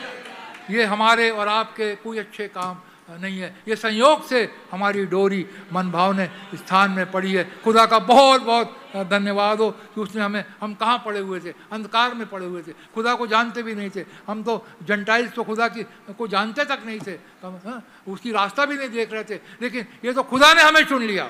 प्रभु ने हमें चुना, ढूंढ ढूंढ के हमें पकड़ पकड़ के, यह यहाँ पर है, एक यहाँ पर है, एक यहाँ पर है, एक यहाँ पर है। वो महान ईगल अपने लोगों को ढूंढता रहा और निकाल करके इकट्ठा कर करके हमें लेकर के आया। ये बहुत खुदा का धन्यवाद हो, खुदा के नाम की महिमा हो, खुदा के नाम की तारीफ हो। आगे पढ़े भैया। भलाई करना और उदारता दिखाना ना भूलो, क्योंकि खुदा ऐसे बलिदानों से प्रसन्न होता है। हाँ, अपने अगुओं की आज्ञा मानो। हाँ, मैं यहाँ पे आके छोड़ना मांग रहा था। अपने अगुओं की आज्ञा को मानो। आगे, और उनके अधीन रहो। Obey them that have the rule over you, जो आपके ऊपर रूल करते हैं। मैं ये नहीं कह रहा वो रूल डंडा लेकर के बात नहीं कर रहा हूँ, ये वचन की बात है। ये जो आपको वचन खिलाते हैं, आपके ऊपर अगुवाई करते हैं, आपको लेकर के जा रहे हैं एक डायरेक्शन में। हाँ, सकरा है वो मार्ग जो स्वर्ग को जाता है, जो आपको सकरे मार्ग पर लेकर के जा रहे हैं, जो आपको सकरे मार्ग पर लेकर के चल रहे हैं। वचन बता रहा है obey them that have the rule over you. वो डंडे और सोटे और लाठी के रूल की बात नहीं कर रहे हैं, लेकिन ये दूसरी बात है, वचन रूपी रूल आपके ऊपर जो कर रहे हैं उनकी आज्ञा मानो। एंड और उनके अधीन रहो। ये मत सोचो अरे मुझे तो इनसे ज़्यादा आता है। भैया आता होगा, इसमें कोई बुराई नहीं है, लेकिन अपने को घमंडी मत लो। याद है लूसीफर ने घमंड किया, अरे मैं अपना सिंहासन ऊपर लगाऊंगा, इससे ऊपर लगाऊंगा, भैया माइकल से ऊपर लगाऊंगा। लूसीफर ने घमंड किया कि और वो गिरा दिया गया। कभी मन में घमंड ना आने पाए। सबमिट यूअरसेल्फ, अपने को अधीन समझो। हाँ प्रभु, आपने पुलपिट से आज जो भाई के जरिए बातचीत करी, प्रभु आपका बहुत धन्यवाद हो। प्रभु आपका बहुत धन्यवाद हो। हमारे भाई को, पास्टर भाई को आप बड़ी बरकत दें प्रभु जी, अपने रेवलेशन से और बढ़ता चला जाए प्रभु, और भाई के जरिए से हम अपने वचन के द्वारा हमसे बोलें। सच है प्रभु, सीन सेट हो गई है। सच है प्रभु, आप कभी भी आने वाले हैं। प्रभु भाई हमारी अगुवाई कर रहा है। प्रभु भाई हमें रैप्चर की ओर लेकर के जा रहा है। प्रभु हम भाई के अधीन हैं, अपने आप को अधीन रखो। आगे, क्योंकि वे उनके समान तुम्हारे प्राणों के लिए जागते रहते हैं। हाँ, तुम्हारे प्राणों के लिए जागते रहते हैं। सोना सब दुश्वार हो जाता है, नींद खत्म हो जाती है। 2 बजे उठ के बैठ जाएंगे, 4 बजे उठ के बैठ जाएंगे, वचन को खोलेंगे, मैसेज को खोलेंगे। आज मैं मेरी भेड़ों को क्या खिलाऊंगा। प्रभु जी आप बातचीत करिए, प्रभु जी आप बोलें।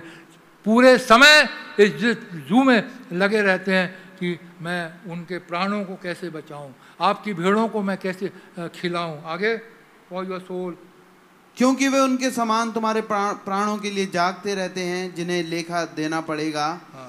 वे ये काम आनंद से करें, ना कि ठंडी सांसें ले लेकर, क्योंकि इस दशा में तुम्हें कुछ लाभ नहीं। हाँ, आनंद से करते हैं। हाँ, उनका आदर करो जो तुम्हें खिलाते हैं आनंद के साथ, जो दुख के साथ नहीं खिलाते। डिनोमिनेशन वाले दुख देते हैं। हाँ?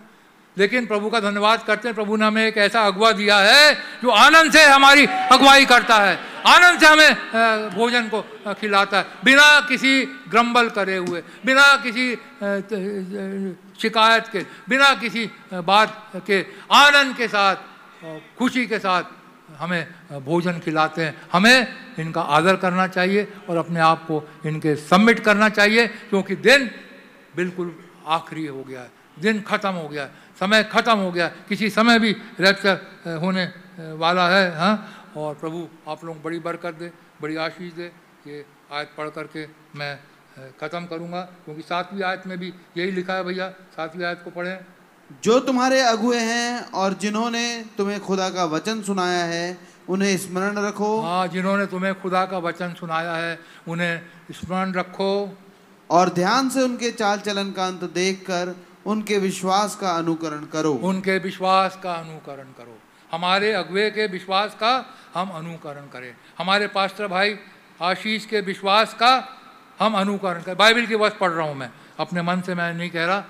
हाँ, जो अगुए खुदा ने रखा है उनके विश्वास का अनुकरण करो। प्रभु आप लोगों को बड़ी बरकत दे, बड़ी आशीष दे। God bless you.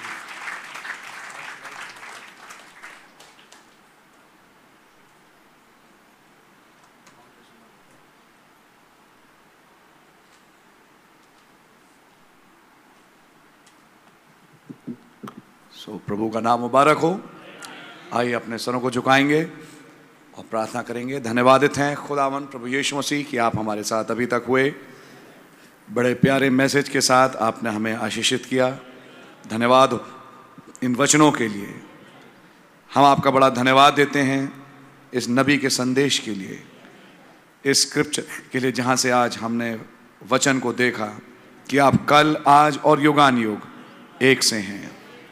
खुदावन यीशु मसीह, दुआ है कि जैसे आप कल थे वैसे ही आप आज भी हैं, और दुआ है कि आज भी आप अपनी उन सामर्थ्यों में हैं। खुदावन अपने सामर्थ्य के काम हमारे बीच में अधिकाई से करें, ताकि आपके प्रमाणों में जीते हुए हम और आगे बढ़ सकें। हमारी सारी ज़रूरतें आपके सामने। भाई टाइटस को बड़ी बरकत और आशीष दें। तमाम शारीरिक कमज़ोरियों को हमारे बीच से दूर करें और अपनी ताकत और कुव्वत से आप हमें भरें। आपका नाम मुबारक हो। दुआ है खुदावन कि शाम की मीटिंग पे भी और आगामी सप्ताह की सभाओं के लिए भी आप रहम करें। अगले हफ्ते खुदावन जब हम 12 तारीख को लुधियाना जाते हैं एक सभा के लिए, आप हमारी मदद करें। खुदा दुआ है इस मौसम को भी अब आप खोलें और अच्छा करें। सारे आदर और महिमा के योग आप हैं। प्रभु यीशु मसीह के नाम से मांगते हैं, आमीन। आए हमारे बाप, आप जो आसमान में हैं, आपका नाम पाक माना जाए, आपकी बादशाही आए, आपकी मर्ज़ी से आसमान में पूरी होती है, ज़मीन पर ही पूरी हो। हमारे रोज़ की रोटी आप हमें बख्शते हैं, और जिस तरह कसूरों को माफ़ करते हैं आप भी हमारे कसूरों को माफ़ फरमाएं। हमें आजमाइश में ना पड़ने दें, बुराई से बचाएं। कि बादशाही, कुदरत और जलाल हमेशा आपका ही है, आमीन। आइए हम लोग सब खड़े हो जाएं। I love him, I love him, because he first loved me and purchased my salvation on Calvary's tree। प्रभु यीशु मसीह के नाम में सभा यही समाप्त होती है, आमीन। शाम 4 बजे हमारी दूसरी सभा होगी। सप्ताह के प्रोग्राम मंगलवार शाम 7:30 बजे, और थर्सडे को ब्रदर विमल उनके ग्रुप की बारी है, शाम 7 बजे मीटिंग होगी। हमें याद रखें, कुछ भाई लोग लुधियाना जाएंगे 12 तारीख को एक सभा के लिए। खुदा उनका नाम मुबारक हो। और कोई विशेष अनाउंसमेंट है हम आपके सामने उसे करेंगे। So anyhow, God really bless you. Praise the Lord.